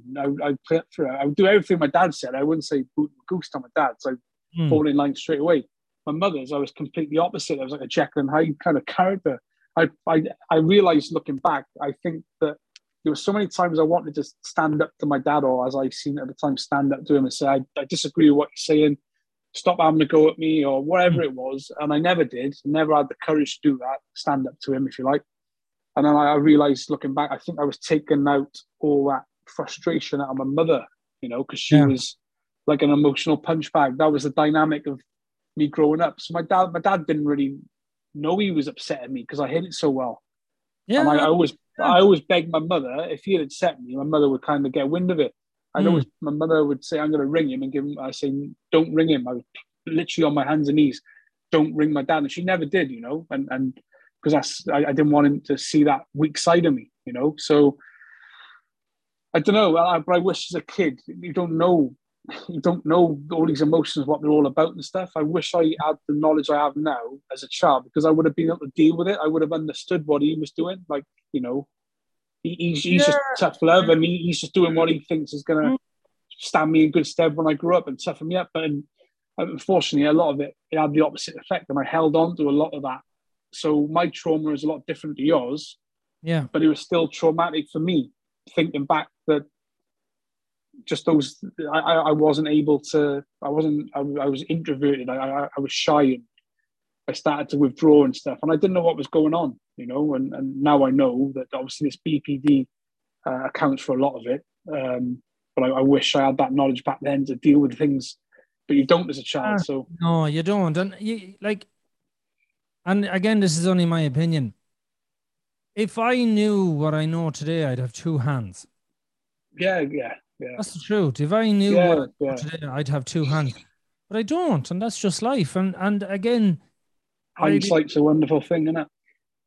Well, I mean, look, you only can know what you know. And exactly. I would have done, like you said, I'm sure you would have done things a lot differently. Everyone, if they said I could have a time machine, would you change? I'd change a lot of things. But you don't look. I'm going to be honest. If I had to relive my life and go back, I would change nothing. Yeah. Nothing. But you're at a place. I understand why you say that, because you're at a place of calm, and I'm not there yet. So maybe, hopefully, I get to your place one day. I could say the same, because everything for a reason. I believe in fate, but at this moment in time, I just think, oh fuck, I wish I've lost so many years and stuff, and it could have been so different if I'd seen it from my parents' perspective more, and not the selfish aspect of it. And I would have done things. I wouldn't have withdrawn and isolated myself from the family. I wouldn't have missed birthdays, Christmases, and Right, but wait, I'll put this to you: you're not dead. This isn't a podcast. I know. This isn't a fucking podcast from heaven. You're not dead, like. So, I mean, Christmas is a week away. You can literally start. You can go and have, like, I'll be honest with you, and I'm going to say this, even though No, I'm just going to say it, right? I can't, like, my father's dead 15 years, right? I would love to have a conversation with him as the man I am today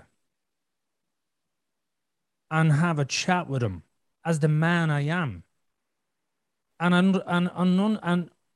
understand my father in a sense of, as a mature man myself, looking at this man who's severely damaged and look at his life. I don't blame my parents for how my life turned out, but I don't get that chance. You do. You have that chance. And I don't think about these things because I don't look back. I'm a very much get on with it type of person. And the only reason I'm saying this to you is not because of any strong emotion, because even though I'm saying this, my heart is hurting as I'm saying it to you, because I'm reflecting, you know, if my father was alive, my father would love my children, you know, because they're like me, they're wild. At the same token, he's not here and he's dead, and that's just life. But I'd love to talk. I would love to go for a pint now with my father. My father would love to see me as a non-drinking man. Because he inside would be like, oh, thank fuck, because he was a fucking nightmare. I was. And he was trying to do as parents do, keep you on the straight and narrow. My father only understood tough love. My mother only understood tough love. They didn't understand. As I said to you last night, you know, I'm fucking hundreds of books in. That's a lot of books. It's hundreds of books. It's hundreds of fucking books where you're learning about life. I'm thousands of mistakes in. I can look at my children and, you know, one of my children, my young lad is really soft. He's like you, he's soft. And when I say soft, I mean it as it is, not that it's weak. My brother is soft and I would regard him as a strong person. His nature is soft. That's just as simple as it gets. But I mean, I can nurture my son because tough love would crush him. And I said this to you last night, but how many books did it take for me to actually be able to look at it and go, you couldn't do that with him. If I give my son tough love, he would, and I said this to you last night, I was able to describe my son to you, and it's you, is in a sense of he's soft. And because the beauty of chatting to so many people over the years is there's not that many personalities on the planet. You know, and I was joking with my sister today going, Jesus, great, we're such a large family because I think Mammy had so many because I can pick and choose from them and go, oh, I know someone like that. I know someone like this. But at the same token, you were alive, your father is alive. Life isn't over. You have the opportunity to go, Dad, I appreciate you were trying to give me tough love. And I didn't know at the time that you were trying to do this. Just for me, my personality, unfortunately, it just crushed me. And then I'm stubborn, which meant I retaliate. That's honest. You're not blaming him, but you're, as a man, saying it as it is. You know what I mean? And I mean, you've BPD, which means you have emotions. I gave my father a hug and he shivered. He just froze and shivered because he had no idea how to relate to me hugging him. He'd none. And, you know, I can tell you from a person whose father is dead, you will regret not doing things. You'll regret that. I can tell you that 100%. Thankfully, when my father died, we had mended our ways, and we had mended our ways many years previous to it. So it wasn't like we mended our ways and then he died. But I can tell you, like, I don't regret. I regret that he's not alive. That I don't get to talk to him. That I don't get to, you know, show him the man that I became. Because it took a lot of strength to undo my horrible childhood. But you still have that opportunity. You can either lie on the ground and feel sorry for yourself, or as I said earlier on, you can get up and start taking the punches and start punching back at life. Because you still have that with your father. Christmas is only a week away. You don't have to be miserable. Watch a couple of fucking comedies that'll put you in fairly good form. We've BPD, we can't help our emotions. Don't be watching thrillers or horrors or fucking gore.com or, you know, stuff that'll upset you. Watch shit that makes you happy. Because, again, I respect the fact that I've BPD, which means my emotions don't regulate as quick as others. So I deliberately watch shit that makes me fucking happy. Just to give me a little boost up. Like if I'm in work and I'm feeling shitty, I put on dance music. Because I can't help them but feel fucking hyped up with the dance music. And I know exactly what I'm doing. I'm altering my brain because I don't have that perfect ability that other people have. So I manipulate it through knowledge. You can do the same. And with the gambling, gamble. Like, I would say, yeah, I'm going to put a fucking tenner on a horse this week. Fuck it. Why? Every gambler doesn't want to, every person that gambles doesn't want to be a gambler. Yes, they try and fight that as if somehow they're going to win. As I said, I want to box the fucking head of practically everybody I know. But I don't deny that. I don't go, no, I'm a really nice person. I'm a pillar of the community and I'm a fucking legend and all this and I'm a really I want to box. Like today alone, I think I wanted to hit me children 3 times. Today alone. I know today is finished now, but 3 times today I wanted to fucking hit them. And I was working, which means there was fuck all of the day that I wanted to hit them. But I did. I wanted to hit them 3 times today. And I wouldn't mind they didn't fuck all. That's just my nature. Now they haven't a clue that I wanted to hit them. My wife hasn't a clue that I wanted to hit them. The only people that know I wanted to hit my kids is everyone listening to this. Right? But my family hadn't a clue. But I don't deny it. According to them, do you know what I did this evening? I was making heart-shaped kind of beds out of cardboard because my daughter took a load of rubbish out of the bin. And I was like, oh, fucking Jesus Christ. Right? In my head, oh, fuck this shite. Because she took a rake of rubbish out of the bin and brought it in and put it on the floor and went, oh, I think I'm going to make something. And I was like, oh, fuck. Oh, fuck. Oh, fuck. In my head. Right? In my head. That was the first time I wanted to fucking hear her. I wanted to give her a fucking slap in the back of the head. Because, I mean, why wouldn't I? She's after taking rubbish out. Do you know what I said? I think that's amazing. I can't wait to see what you're going to make. Yeah. That's what I said. And she made a fucking deadly dog's house. It was fucking brilliant. By the time it was finished, but 3 times during the whole thing. And then I ended up making these heart-shaped beds because she needed a bed made. And I was cutting the fucking thing out going, this is fucking shite. This is more shit for me to clean. This is fucking shit. You know what I mean? Because as a parent, you're there going, as parents, you don't see your child creating. You see, I have to clean up this whole fucking mess and I'm just finished cleaning the fucking kitchen. Yeah. Perspective. Yeah. So my children hadn't a clue. Because like they were like, oh, this is brilliant. I was like, oh, no, it was brilliant. I have to be honest. What she made was fucking class. She's brilliant at shit like that. Absolutely a legend at. But I wasn't over. That's my point. I'm not denying that I didn't want to hit them. I did. According to them, Daddy was a fucking legend because he made heart-shaped beds. And I fucking did. And I made them like a fucking legend. I wasn't over the moon about making, but that's life. What can you do? They're kids. Mm-hmm. At some stage, they're going to listen to this podcast and figure the fucking truth out and go, oh, wow. But you see, at some stage, they're going to be parents stressed to the fucking nines, trying to get life done on a Saturday evening, trying to settle down after a full week's work.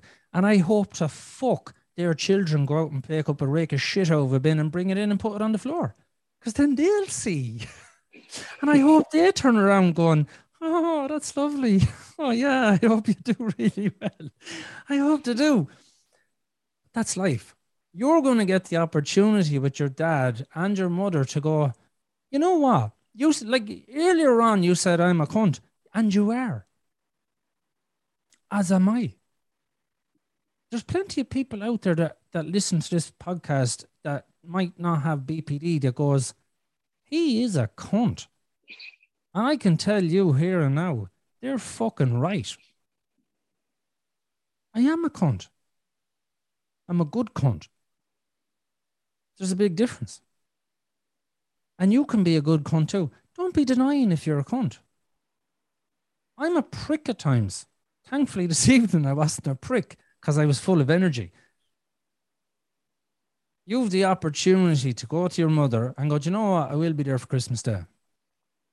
It's going from my head now, and I already feel like it is a possibility. Whereas before yesterday, I was like, nah, I can't deal with that. I just take the easy road, you know. But no, after speaking, like you speaking some sense into me, I guess is probably what I needed. So it is still possible, you know, and it's definitely something now I'm going to be thinking about. Because I was thinking about it today when they text me about it, you know, are you coming or not? And kind of said no. So yeah, there's a few days now that I can book a coach back, you know. So yeah, no, I'm already thinking differently about it after just having this conversation. So yeah, appreciate your feedback on it, because I just need that someone, I think, just to fucking speak some sanity into me. Joe, as I said to you last night, and again, that's why I'm brutally honest with the podcast, is we just need to have open and honest conversations where nobody feels offended. I can call you a cunt. You know I don't mean it. I can call myself a cunt. I do mean it. But at the same token, it's because we need to be able to say these things. I need to be able to say to you, you know I'm not trying to get the boot in. I have nothing. I don't know you from Adam. But at the same token, I want the best for you. Right? As I said to you last night when we were chatting, I'd fucking help you as much as I can. Don't be fucking lazy is what I said.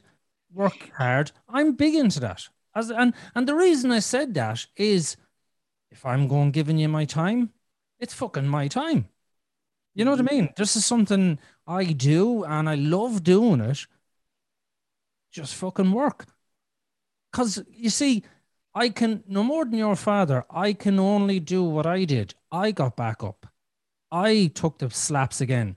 I went to work every day and fucked. I sprayed a car once. I fucked it up. I felt so bad that I sprayed it again and fucked it up again. And I was going on holidays the next day. So I sprayed it again to try and get it right before I went on holidays, and I fucked it up again. And I got up at 4 o'clock that morning and went into work. And I sprayed that the fourth time. And I took my fucking time and I got it right. And then I went to holidays at 6 o'clock that morning. And I had the best holiday because I could have went on holidays. Held on to it. But I decided to get back up again. And I could have went. Nothing could be done. I was officially off. But I went back in. And thankfully, it got right the fourth time. And that's my point. I could have just went on holidays. There would have been nothing said. That the mistake was made at that stage. It was not. I was officially on holidays. But I got up. I went in. I fucking sprayed it the last time. And thankfully, I got it right. And that made my whole holiday. Because my whole holiday would have been ruined. Because I would have been ruminating over the fact that I was a useless bastard. And that's my point with life. And I was, at the time, 24 years of age. So it's 19 years ago. And I'm proud of that. I fucked it up. I mean, the money was gone. There was no money made of that job. I lost a ton of money. Like, I lost the company a ton of money. But the fact is, I didn't give up. And do you know something? My supervisor was so proud of me doing that, even though I lost the fucking company a ton of money. Because of the attitude I put into it. He says, do you know something? Fair play to you. You came in, you fixed it, and then you went on holidays. And he never forgot that. Even though I lost a fight. See, that's what people appreciate. They don't give a fuck about the mistakes. They give a fuck. Are you going to let me down? Get up and take your slap again. Stand there, take your slap. You know what I mean? You want someone beside you who's going to take a slap. You don't want them lying on the ground. Get up and take. And that's all I figured out with life is that all I had to do was get up again. And you know something? Why not? I got enough beatings as a fucking kid to take a slap off life. And that's why I do say to life, fuck you. Because, you know, fuck you to life. And I genuinely mean that. If there's a God, fuck you. If this is all you have for me, then fuck you. Watch what I can do. And I genuinely mean that. That's not like, because you know what? I was geared for this shit. I was geared to take beatings, and I was geared to take abuse, and I was geared to take life fucking me over. And each time I'll get back up again until the day I die. And I have to say, today, I live a fucking simple life. It gets so fucking, it gets so simple that I won't discredit it and say it becomes boring, but it becomes pretty fucking trivial. Because you're so used to getting them fucking, you know, when I make a mistake in work now, I laugh. Because I've made so many of them. When the kids take rubbish out of the fucking bin, I can smile, help them, and they haven't a fucking clue I'm raging. I'm entitled to be raging. They're taking fucking rubbish out of the bin. I'm not entitled to abuse them for taking the rubbish out of the bin. I'm entitled to be raging. That was my correct emotion. I'm not entitled to fucking ruin it for my daughter, who's only trying to be creative. I'm not entitled to do that. You can make a huge change of your life if you just start taking slaps from life. Start taking the fuck yous from life and the fucking you're never going to be good. And of course, but each time you do it, you're going to get stronger and stronger and stronger and stronger. You've played soccer. You know what it's like to lose. You get back up and you start again. You don't lie on the fucking ground. You know what I mean? You get back up. You know the players that lie down. And I wasn't, and that's a mad thing, really, because I was competitive, and I wasn't the best footballer. Don't get me wrong, but I give 100%. And if I, being a defender, if I made a challenge, I put in hard challenges. You know, I wouldn't pussy out of anything. You know, but it's weird because I've got that side of me. But it's just, as time has gone on, I just become a lot really defeatist. But you're 100% right in what you're saying, and it's definitely something I needed to hear, to be honest, because it slapped a bit of sense into me. Because I've obviously lost my way, and like I say, all logic and that reason goes out the fucking window. Of course it does. And like, is your diet shit at the moment? Average. It can be better, and I've it can be better. It went downhill a bit, the last month or so, but I'm going to get back on track with it. I like my veg. I like eating healthy, so it's not even a chore. Yeah. I grew up on microwave meals from my mother's side anyway, because I grew up in my mother's house. She wasn't a cook, so I can't even stand the sight of a microwave meal these days, and I eat very little processed food. So I like you. I like fresh food. You know, that's gonna get better. You know, that's gonna help. So There's look, and I'm repeating myself. It's like you said to me yesterday. You know, you're not big on YouTube, and you were telling me about stuff on YouTube and all this sort of stuff. You know, and I don't put many videos up on YouTube. Yeah. I don't want 10,000, 20,000, 30,000. I thought I did, but I didn't. Because, as I said to you last night, I don't want 100,000 people. Because I can't spend 2 hours chatting to you last night. Yeah, no, and that's what's important to me, you know, is the ability to have honest, open discussions with people with BPD. and just fucking hash out life.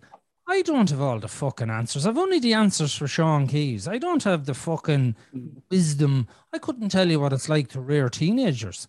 I couldn't tell you what it's like to have adult children. I don't know these. I don't know the answers to these. I see my sisters and my nieces and nephews are adults. I can summarize what it could be like.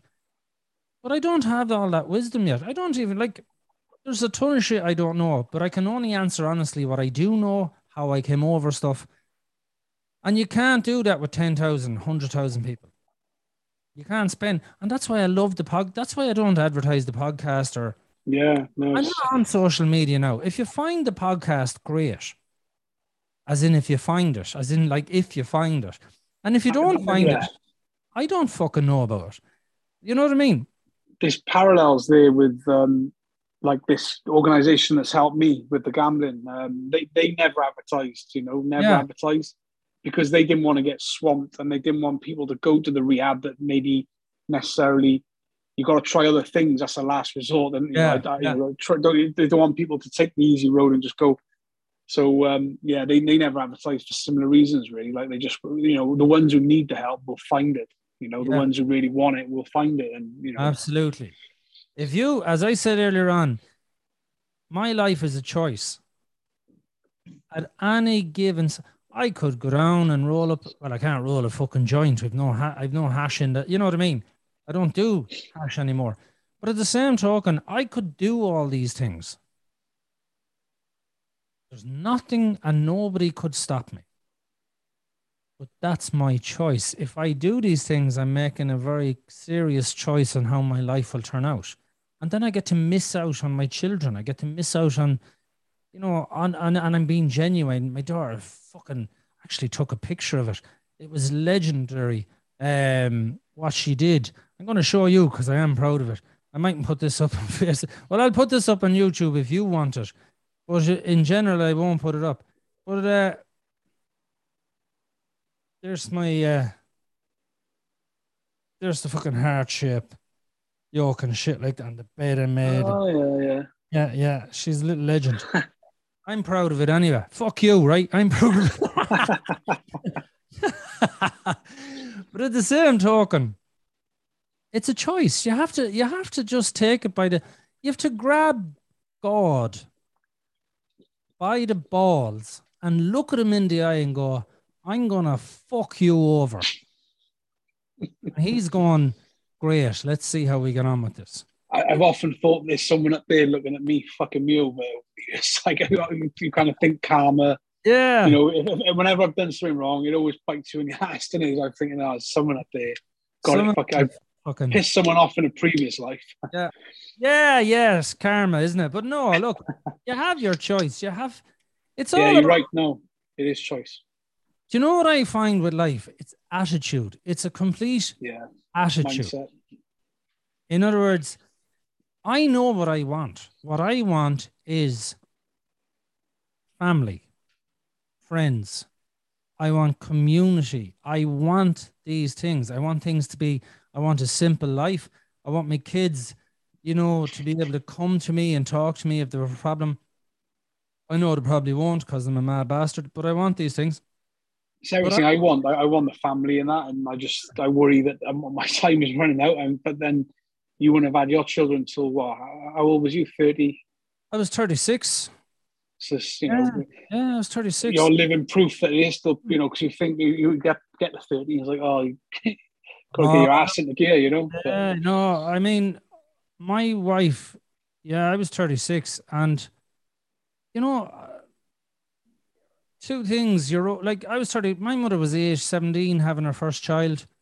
My mother was 36 when she had 8 children. Yeah. And I was 36 when I was starting to have children. And, the maturity of that is huge when you're 36. You do. I am a lot calmer. If I was a parent, I dread to think I'd be a walking bastard. If I I'd be a walking, as a young man, I'd be a bastard. There's no denying it. I'd be a bastard.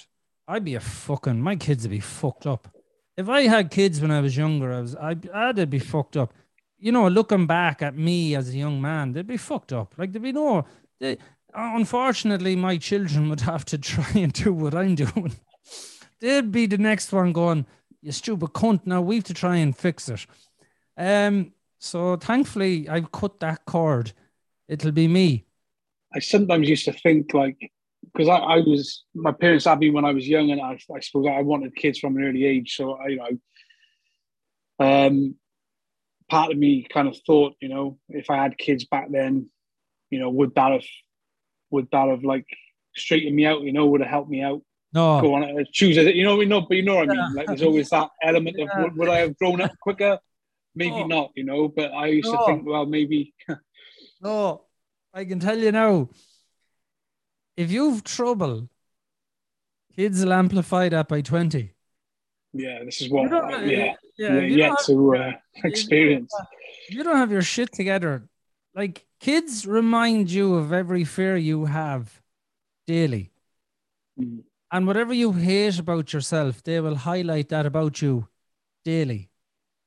And if you don't get your shit together, they are a constant reminder of everything that you're afraid of in the world. Mm. And if you're afraid of being a shit parent, they're fucking legends at that also. So if you, like, with parenting, you really kind of need to get, like, yeah, you kind of need to get your shit together. Kids don't fix things. Their job is not to fix things. Their job is to be little people who break things. That's their job. And bring rubbish in from the bin. That's their job. Their job is not to make your life better. Their job is for you to enjoy them. To rub their head when they're falling asleep, to lie in beside them and give them kisses goodnight. That's the shit I love is stuff like that, to play board games with them. But if kids are going to fix some, kids don't fix what you have, they amplify it. So whatever you have, it'll be amplified. And I can tell you that now, the love I have for my children is fucking beyond compare. I love my children 20 times more than I love my wife. And I love my wife to bits. The joy they bring me is unfucking natural.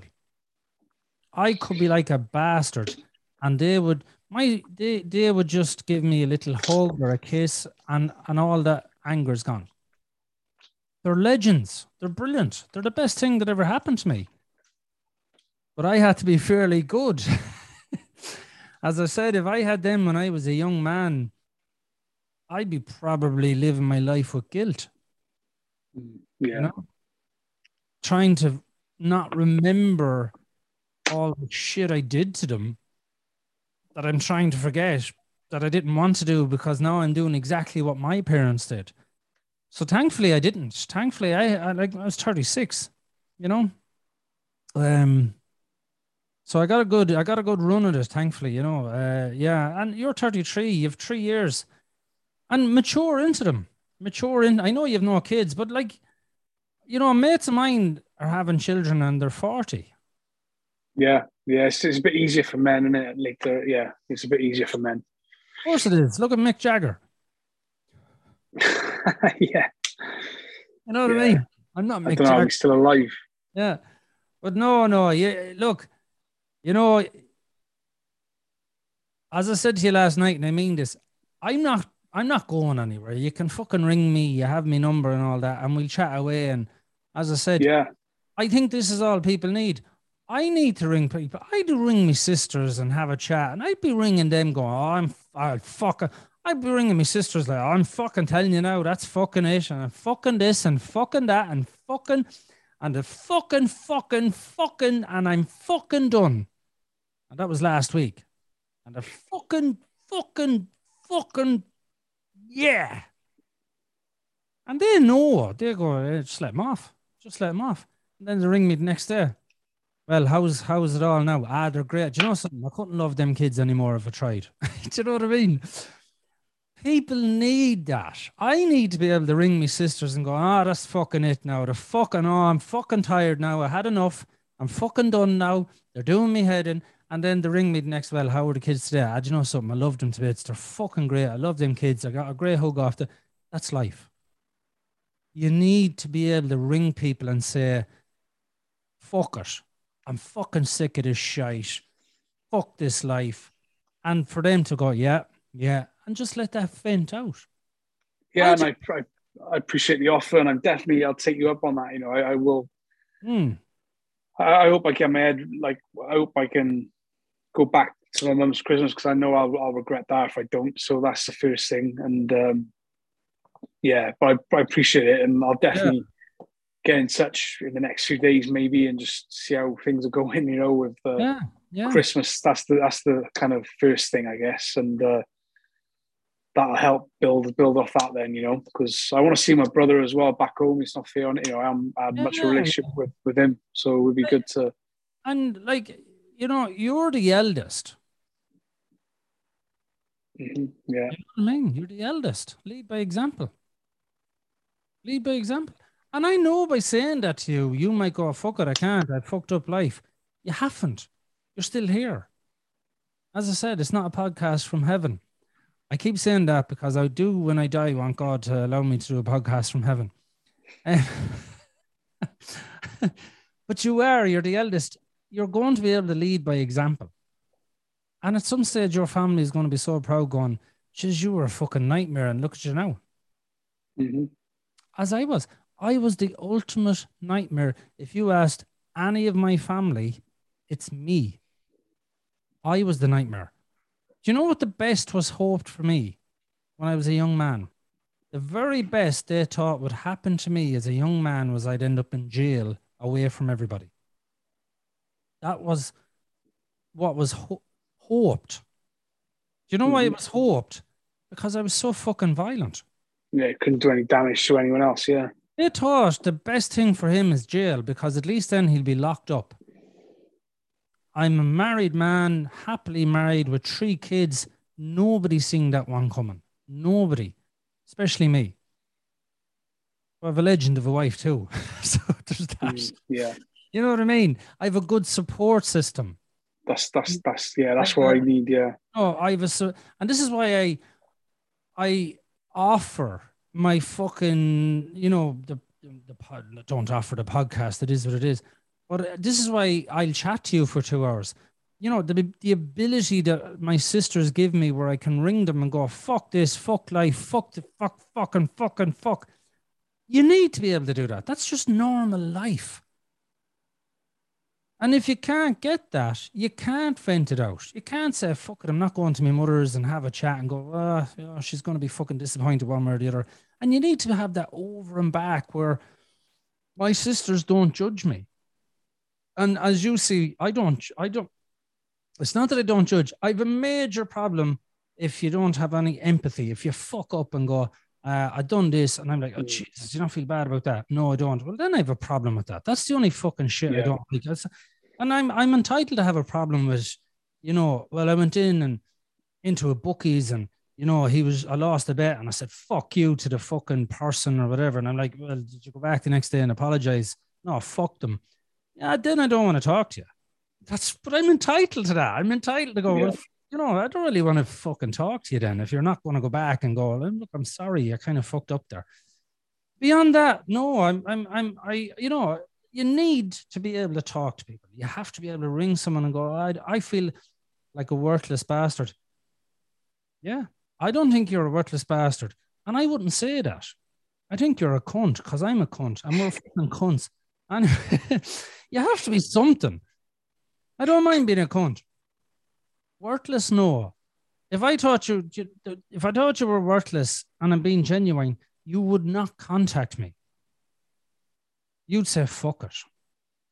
I don't, the fact that you contacted me tells me you're not worthless. That you want it, that you want to try and get better, and you want someone. The only thing I have is experience. I don't have the intelligence of academic, but I have experience and I have lived a life. Speaking to someone who's been through it means a whole lot more than speaking to someone with a PhD or, honestly. Yeah, This kind of thing beats I discussed about having the option to do DDT therapy, but you're placing a lot of faith in someone who don't know, and they might have a fancy certificate at their desk, but what do they really know? Like, there's no better. This is like therapy. There's no better person to speak to. There's someone who's actually lived it and got over it. So this trumps all that kind of stuff, mate. To be honest, So I really do appreciate it, your time. Yeah, no, that's all I can offer. I can't offer academia. And look, in all respect to people who do, they do spend 4 years or 8 years in college, and that's not easy as well. So, all respect given, as they say. But no, you need someone to talk to. You need to be able to, and that's what I'm saying, even with this podcast, I'll keep it anonymous, as they say. You need to be able to come on and talk about life. And this is the problem. We're so shamed into talking about shit. The amount of shit I talk about, like, this is 101 podcasts in. The amount of shit I've disclosed is probably only 5%, but at the same token, it's still quite a lot. It's still quite a lot, But at the same token, fuck it. I'm going to talk about it more and more and more and more, because you have to. You have to be able to say, I've done this. I was a bastard in my day. I've done shit that I'm not proud of. I've done shit to my wife I'm not proud of. I've done fucking horrible things to people that I'm not proud of. And today, I'm a better man. And by the time I die, I can guarantee you the scales will be tipped that I will be way better than my badness. That's a fact. I know that because I've already tipped it. But that doesn't take away from the fact that I was a bastard. And I don't deny that.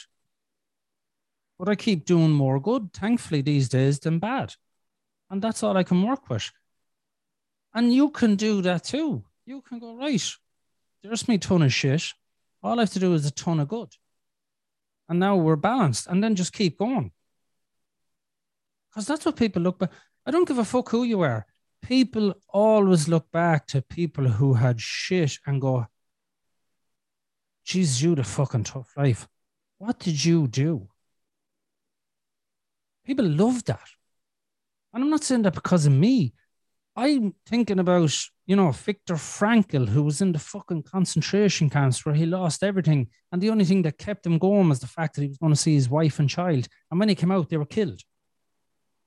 And he became a fucking legend of a human being, placid. Why didn't he go off shooting every German he could find? He became kind of one of the kindest people you could find. Because it's a choice. He had every reason to find every German he could find and shoot them. And he would have been justified at the fact that they killed his wife and daughter. And he made the choice to be a humanitarian, to be a kind, caring human being. They're the fucking people I'm following. That's the type of people that influence me. You know what I mean? That's who I look up to, going, if you can fucking do that, I want just 10% of that. How did you do it? I couldn't imagine someone killing my kids and my wife and I come out feeling humanitarian. I would be on a fucking rampage for life. I wouldn't want to be. So that's why I look up to people like this going, how the fuck did you do what you do? And that's what I'm on about, is finding people that, Oprah Winfrey, people in life that had shit lives that turned it around, because they're the people that you look up to. Do you know one of the best stories I ever heard? I don't know if it's true. I don't know if it's false, but it changed my life at 19 years of age. I was reading a book, and in the book, this fellow went to prison for robbing a store, and your man didn't want him to rob the store, so he shot him dead. And he was in prison for life. And his brother was a pillar of the community, a kind of a preacher in America. He was an area manager for Walmart, lovely house in the suburbs, wife and kids. And didn't this reporter get wind that the two boys were brothers? Right? And he went into the prison and he says to your man, he goes, how did you end up here? Like, and he goes, my father was an alcoholic. Every day he'd come home and he'd beat the shit out of me. He says, what did you expect? And he went to the brother who was the area manager for Walmart, and he goes, "How did you end up here?" He goes, "Ah, sure, my father was a fucking alcoholic. He came home every day and bit the shit out of me. What did you expect?" The two boys gave the exact same answer. Yeah. You know, The choice, yeah. choice. 19 years of age was when I read that. And that gave me so much, because I thought I was a worthless, useless human being. Bastard is the correct term. Yeah. But Yeah. I did. But that little paragraph, when I read that when I was 19 years of age, opened a little bit of a door that went, oh my God. I mean, so I have an option not to end up in jail. And that was an option for me to go, wow, I fucked up millions of times since that, if I'm being honest. It's not like I got this divine inspiration and went, oh my God, I'm cured. I mean, that was the beginning of the most amount of my fuck ups, if I'm being honest. However, I held on to that little glimmer of hope going, oh, Jesus, there's still an option here for me. You know, and you need that. You need that option. You need that to go, I know I'm fucking up, but there's still an option that I could be good. And I held on to that. And thankfully, over the years, I kept reading and reading and reading and reading. And even my wife, I said it to her at one stage, how the fuck are you staying with me?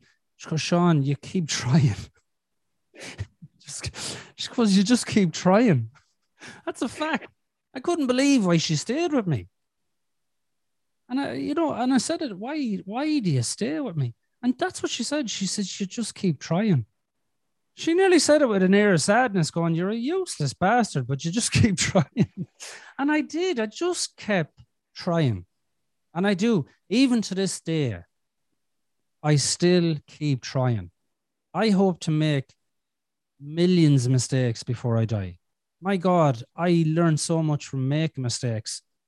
I'd be disappointed if I made no more mistakes, because the most amount of my wisdom comes from me being a fuck up, and I'm pretty good at it. You know, I still have to fuck up my kids. Can't wait for that one. But, you know, of course, for any parent that thinks you're not going to fuck your children up, good luck to you.